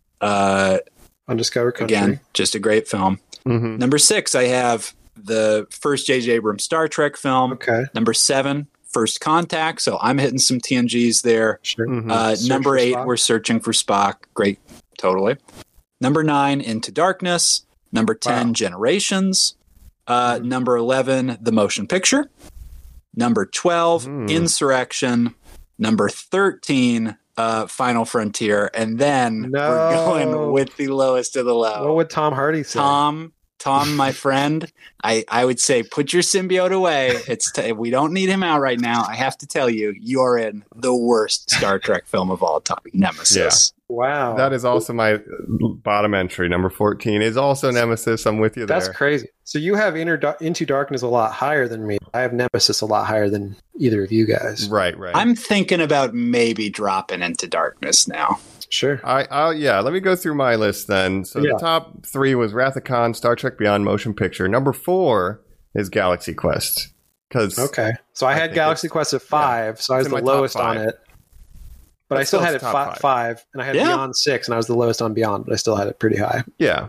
And then I have First Contact is 5, because it's like, I like that it's goofy. Time travel, Zephyr Cochrane, not perfect. And I'm just so attached to the TNG crew that it had to be in the top 5. It's the best TNG one. But that's right before another goofy time travel movie, Voyage Home, number 6. And then another mediocre time travel movie at number 7, Star Trek 2009. Wow. And then it just becomes Undiscovered Country, Search for Spock, Insurrection, The Final Frontier at 11, Generations at 12, Into Darkness at 13, and Nemesis at 14. I think Generations is bad. Well, yeah, Generations is, Let's transition into final thoughts, because here's what I want to say about that. I have Into Darkness right above Generations, and Jacob saying that thing earlier about Kirk being like, never let them take the chair away from you. Truly, I was like, I should watch Generations. You have Kirk meaning Picard just for that alone. But here's the thing. Here's how brainwashed I am by this franchise. And I'm so glad we did this long form experiment. But when I'm saying like, oh, I don't even really remember what goes in that one. Yeah, it's like a funny, silly thing to point out. And that is how it goes when you watch a lot of these films. They get repetitive, you get a little detached, whatever. But the joy that I feel to immediately us just have a little debate about Generations or Nemesis or something. Like some of these I have closed the book on. I will maybe never watch Insurrection again. There's maybe never a point for me to do that. But some of these other ones, I'm like, we've said it this whole franchise. These are my friends, like my old crew, especially when I see those old timers. I'm like, oh, it's my grandpa and my Grammy, and they're gonna tell me a little story. Marshmallow, I think Marshmallows. Like, the TNG movies, it's charming. Overall, are not good. Like First Contact aside, like they really did not do well with the movies with TNG. But I still like that cast and I like that show. But the TOS movies, man. Those 6 movies, even Final Frontier, which I don't like at all. The motion picture is kind of boring, but I still like it. Like, I just love those movies. It's just solid gold. You guys have said if you're going to watch TNG movies, that there are 2-parters that you would recommend a million to, like the Wolf Mother or whatever the one that ends with Best I am of the both cutest worlds. of board. Best of both worlds 1 and 2. There's some good cliffhangers, and I would just watch the show because TNG, the show is better. But the movies belong to TOS and even the Kelvin cast. I'll take the Kelvin cast over the TNG movies for sure. And maybe some of that comes from the amount of success with Wrath of Khan and the other old scientist movies that they're able to mine some of that stuff for the Kelvin movies. They're not doing it from scratch, but TOS, those movies. Well, that's what's interesting. And I wonder, so we've now had 3 iterations of some of these old scientist TOS characters like Kirk and Spock and Uhura, etc., Scotty. Will we ever see recast Picard and Riker and Deanna Troi? Will we ever see a reboot of TNG? I don't think there's ever going to be an opportunity. Yeah. I mean, what would you do? Like get James McAvoy to be fucking Picard? Right, and to do what? To tell what stories? Like, we've already seen the conclusion of Picard's arc in Star Trek Picard. We've seen Old Man, I want to keep flying in space. He's done his shot. I'm trying to figure out why it is that the TOS characters are so ripe for like reimagining with the Pine cast and now with Ethan Peck and we have no memory really. And all these. That was a little before our time, so we're less attached. Yes. Yeah. That could be. I will also use this opportunity to point out IDW, which is a comics publishing company, has a shit ton of, I haven't read them, but supposedly awesome Star Trek comics that are coming out right now. A currently ongoing Strange New Worlds one, but they're also about to launch a new series that you might like, Jacob, called Picard's Academy, which is his time at the Academy. Oh, that's what they would do. That to me is like the only, you just for the real nerds out there, there is, of course, is a lot of novels and things written. I don't know how accepted they are as canon. It's kind of like Star Wars, where they're the extended canon or whatever. It's like when they're doing it, they're like, we got the full license, but then immediately it's all just thrown away. Yeah. They're like, the minute they want to do something else. But there's a lot of all of it. A lot of novels that take place post DS9 and Voyager, following Picard and different DS9 characters and stuff, following the Dominion War and stuff, and what Picard's doing. Riker's now a captain of his ship, the Stargazer or whatever. Was it the Stargazer? I can't remember. Yeah, Stargazer. And I've read... Riker's a Titan.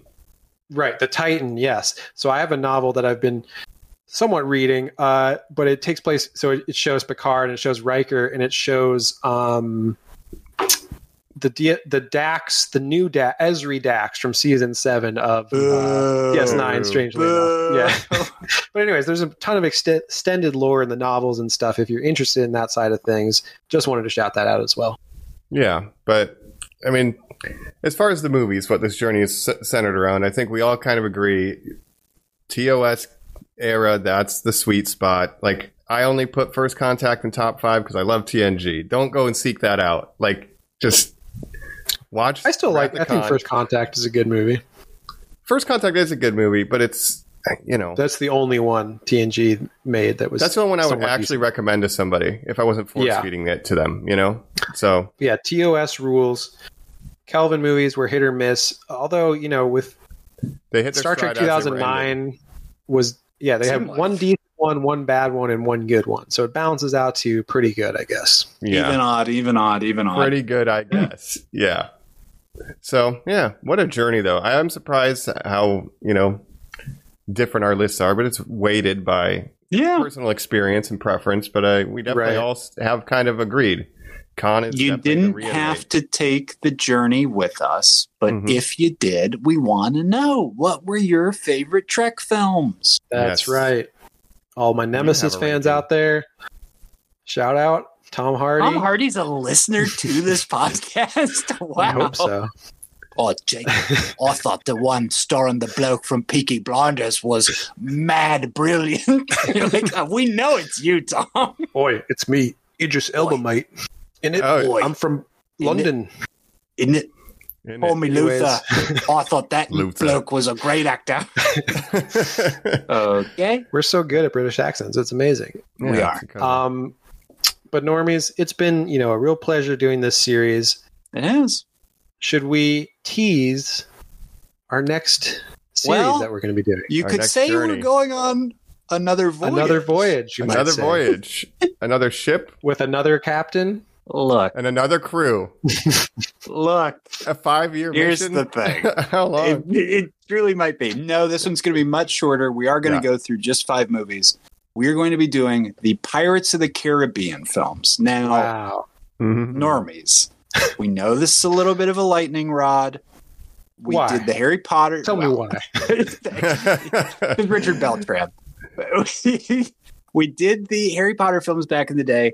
We danced around JK, of course, and we had all of our guests on, and we, of course, gave money to and every episode plugged project, trans health organizations and all that sort of stuff.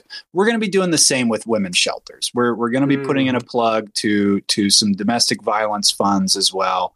That is not us appeasing ourselves of this guilt. It is us acknowledging the uncomfortableness of the situation, I think, which is something we are going to hit head on. And then if that makes you uncomfortable, we promise as those films progress, the discussions on that certain instigator will be less and less. So, yeah, correct. Well, I'll be very interested to talk about these movies. I mean, my general impression is I really like the first movie in this franchise, and then all the rest of them after that, I didn't really care for. Don't really remember. Yeah, so it's a franchise that to me has one good movie, a bunch of sequels that I can't remember at all. So I'm looking forward to revisiting, especially Curse of the Black Pearl, which I think I still watch all the fucking time because it holds up so well. So I'm excited for that our generation, it's incredibly important for filmmaking and what it did. And apparently I'm just a fan of pirates because there is another pirate oriented piece of media that we are going to be doing an episode on. Yes. So I apologize that I'm Galaxy pushing so hard for pirates. Yes. Yeah. No, pirates. Yes, we will have an extra episode on the pirates. You did pitch one that's pirates very good. Yes, popular culture. I mean, they're pirate movies made back in the 60s and 70s. Well, we're going to do Cutthroat Island, right? Cutthroat Island, yeah. But they kind of were known as box office bombs until 2003. Curse of the Black Pearl rejuvenated the pirate genre, I guess. So we'll just brought back blockbusters in a really big way. And it's the only successful ride movie. Yeah, unless you've seen the new Haunted Mansion, right? Jungle Cruise. Yeah. Come on. Big Thunder Mountain. Is that what one of them's called? Matterhorn. Where's the Matterhorn movie? Certainly The Rock owns these other IPs. The Rock in teacups. Yeah. Yeah. Dumbo. But really, it did come out at a time, Lord of the Rings at the time. Yes. Really started my interest in movie making, and I actually owned The Curse of the Black Pearl on DVD. I would watch the behind the scenes stuff content on that all the time, like Lord of the Rings, and there was a ton of making of behind the scenes stuff that was really interesting. Yes. So There's a lot of craft in those movies for sure. It's gonna be fascinating. I really can't wait. It's something we wanted to do. Yeah. And there's not really going to be an opportunity otherwise, which is what we look for in these long form. Even though with Star Trek, I believe we did 8 other Star Trek episodes while watching the movie. That's right. That's, required by law that we speak about the good Star Trek. But we're closing. This is kind of an unofficial Star Trek podcast, and we are closing the book. So at this point, yeah. Well, maybe, we'll talk Lower Decks at some point. We'll talk Strange New World Season 3 whenever that comes out, assuming these strikes are resolved at some point. If it does. A new season. Yeah. I guess when the new Michelle Yeoh Section 31 thing comes out, we'll talk about that. Maybe like Starfleet we didn't really Academy. Talk about Picard. I'm excited for you to explain that to me on a one shot. Right. Yeah. Any final thoughts on this movie, though, Star Trek Beyond? I'm just kind of beyond disappointed that we're not getting a 4th one anytime soon. Yeah, that's what really sucks. Because it's so fun. Yeah. And then it's like, Enterprise A, and I want more, and I'm just not. We love Chris Pine, the best Chris. We love Dungeons and Dragons. Mm-hmm. I would kill for Turtles a D&D sequel. Yeah, and a new Star Trek with this cast. I mean, I would love either one of those things. Please. So, is he not a big movie star? Are we wrong about these things? I think he is, but I don't know. He just had bad luck with IPs, I guess. But D&D should have been a bigger hit. And maybe if that movie came out after Baldur's Gate 3 came out, it would have done well. There's a chance that they spend the money on it because they're making so much on Baldur's Gate. They're like, maybe more D&D re-release. Well, and they'll do another entry into the Don't Worry, Darling cinematic universe. Oh, of course. I can't wait for Harry Styles to come back. I think maybe for this movie too, those jackets are the second best uniforms in a Star Trek movie after the Red Monster. Those jackets from the Franklin are the second coolest fucking uniforms. It's hard. I know the TNG Monster, when they had the DS9 era TNG movie costumes. I mean, I'm just nostalgic for that era of Star Trek, but like the gray shirt with the colored undershirt. Yeah, meh. Yeah. Not as cool as that jacket. No. If you've been listening along, we appreciate it. Let us know all your thoughts on the Star Trek franchise. Hit us up. It's something we want to talk about. We would love to get more continued info. If you're somebody who's like, I like this movies, I don't like these types, hit us up. Tell us that. Add Normies _like_us. Rate, review, subscribe to the show as well. That helps us out a ton while you're there. And hit up our YouTube page where Jacob's putting these awesome videos up. Absolutely. That's right. And if you have any ideas for what we could do after our Pirates series, right in. Going from this to ARG.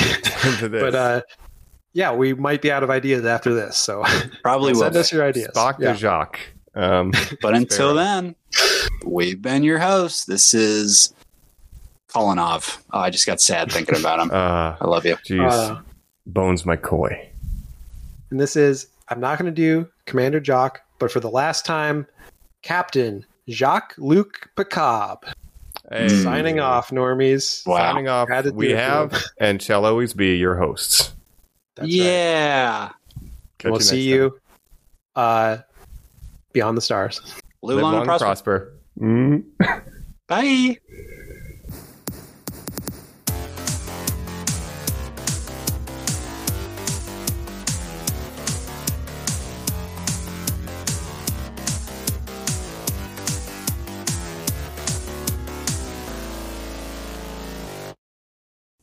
My name is Gandalf the Grey, and I'm imploring you to leave a like, share, and subscribe to this podcast. Don't keep it secret. Don't keep it safe. Don't take me as a conjurer of cheap tricks, and we'll catch you on the next episode of Normies Like Us. Fly, you fools.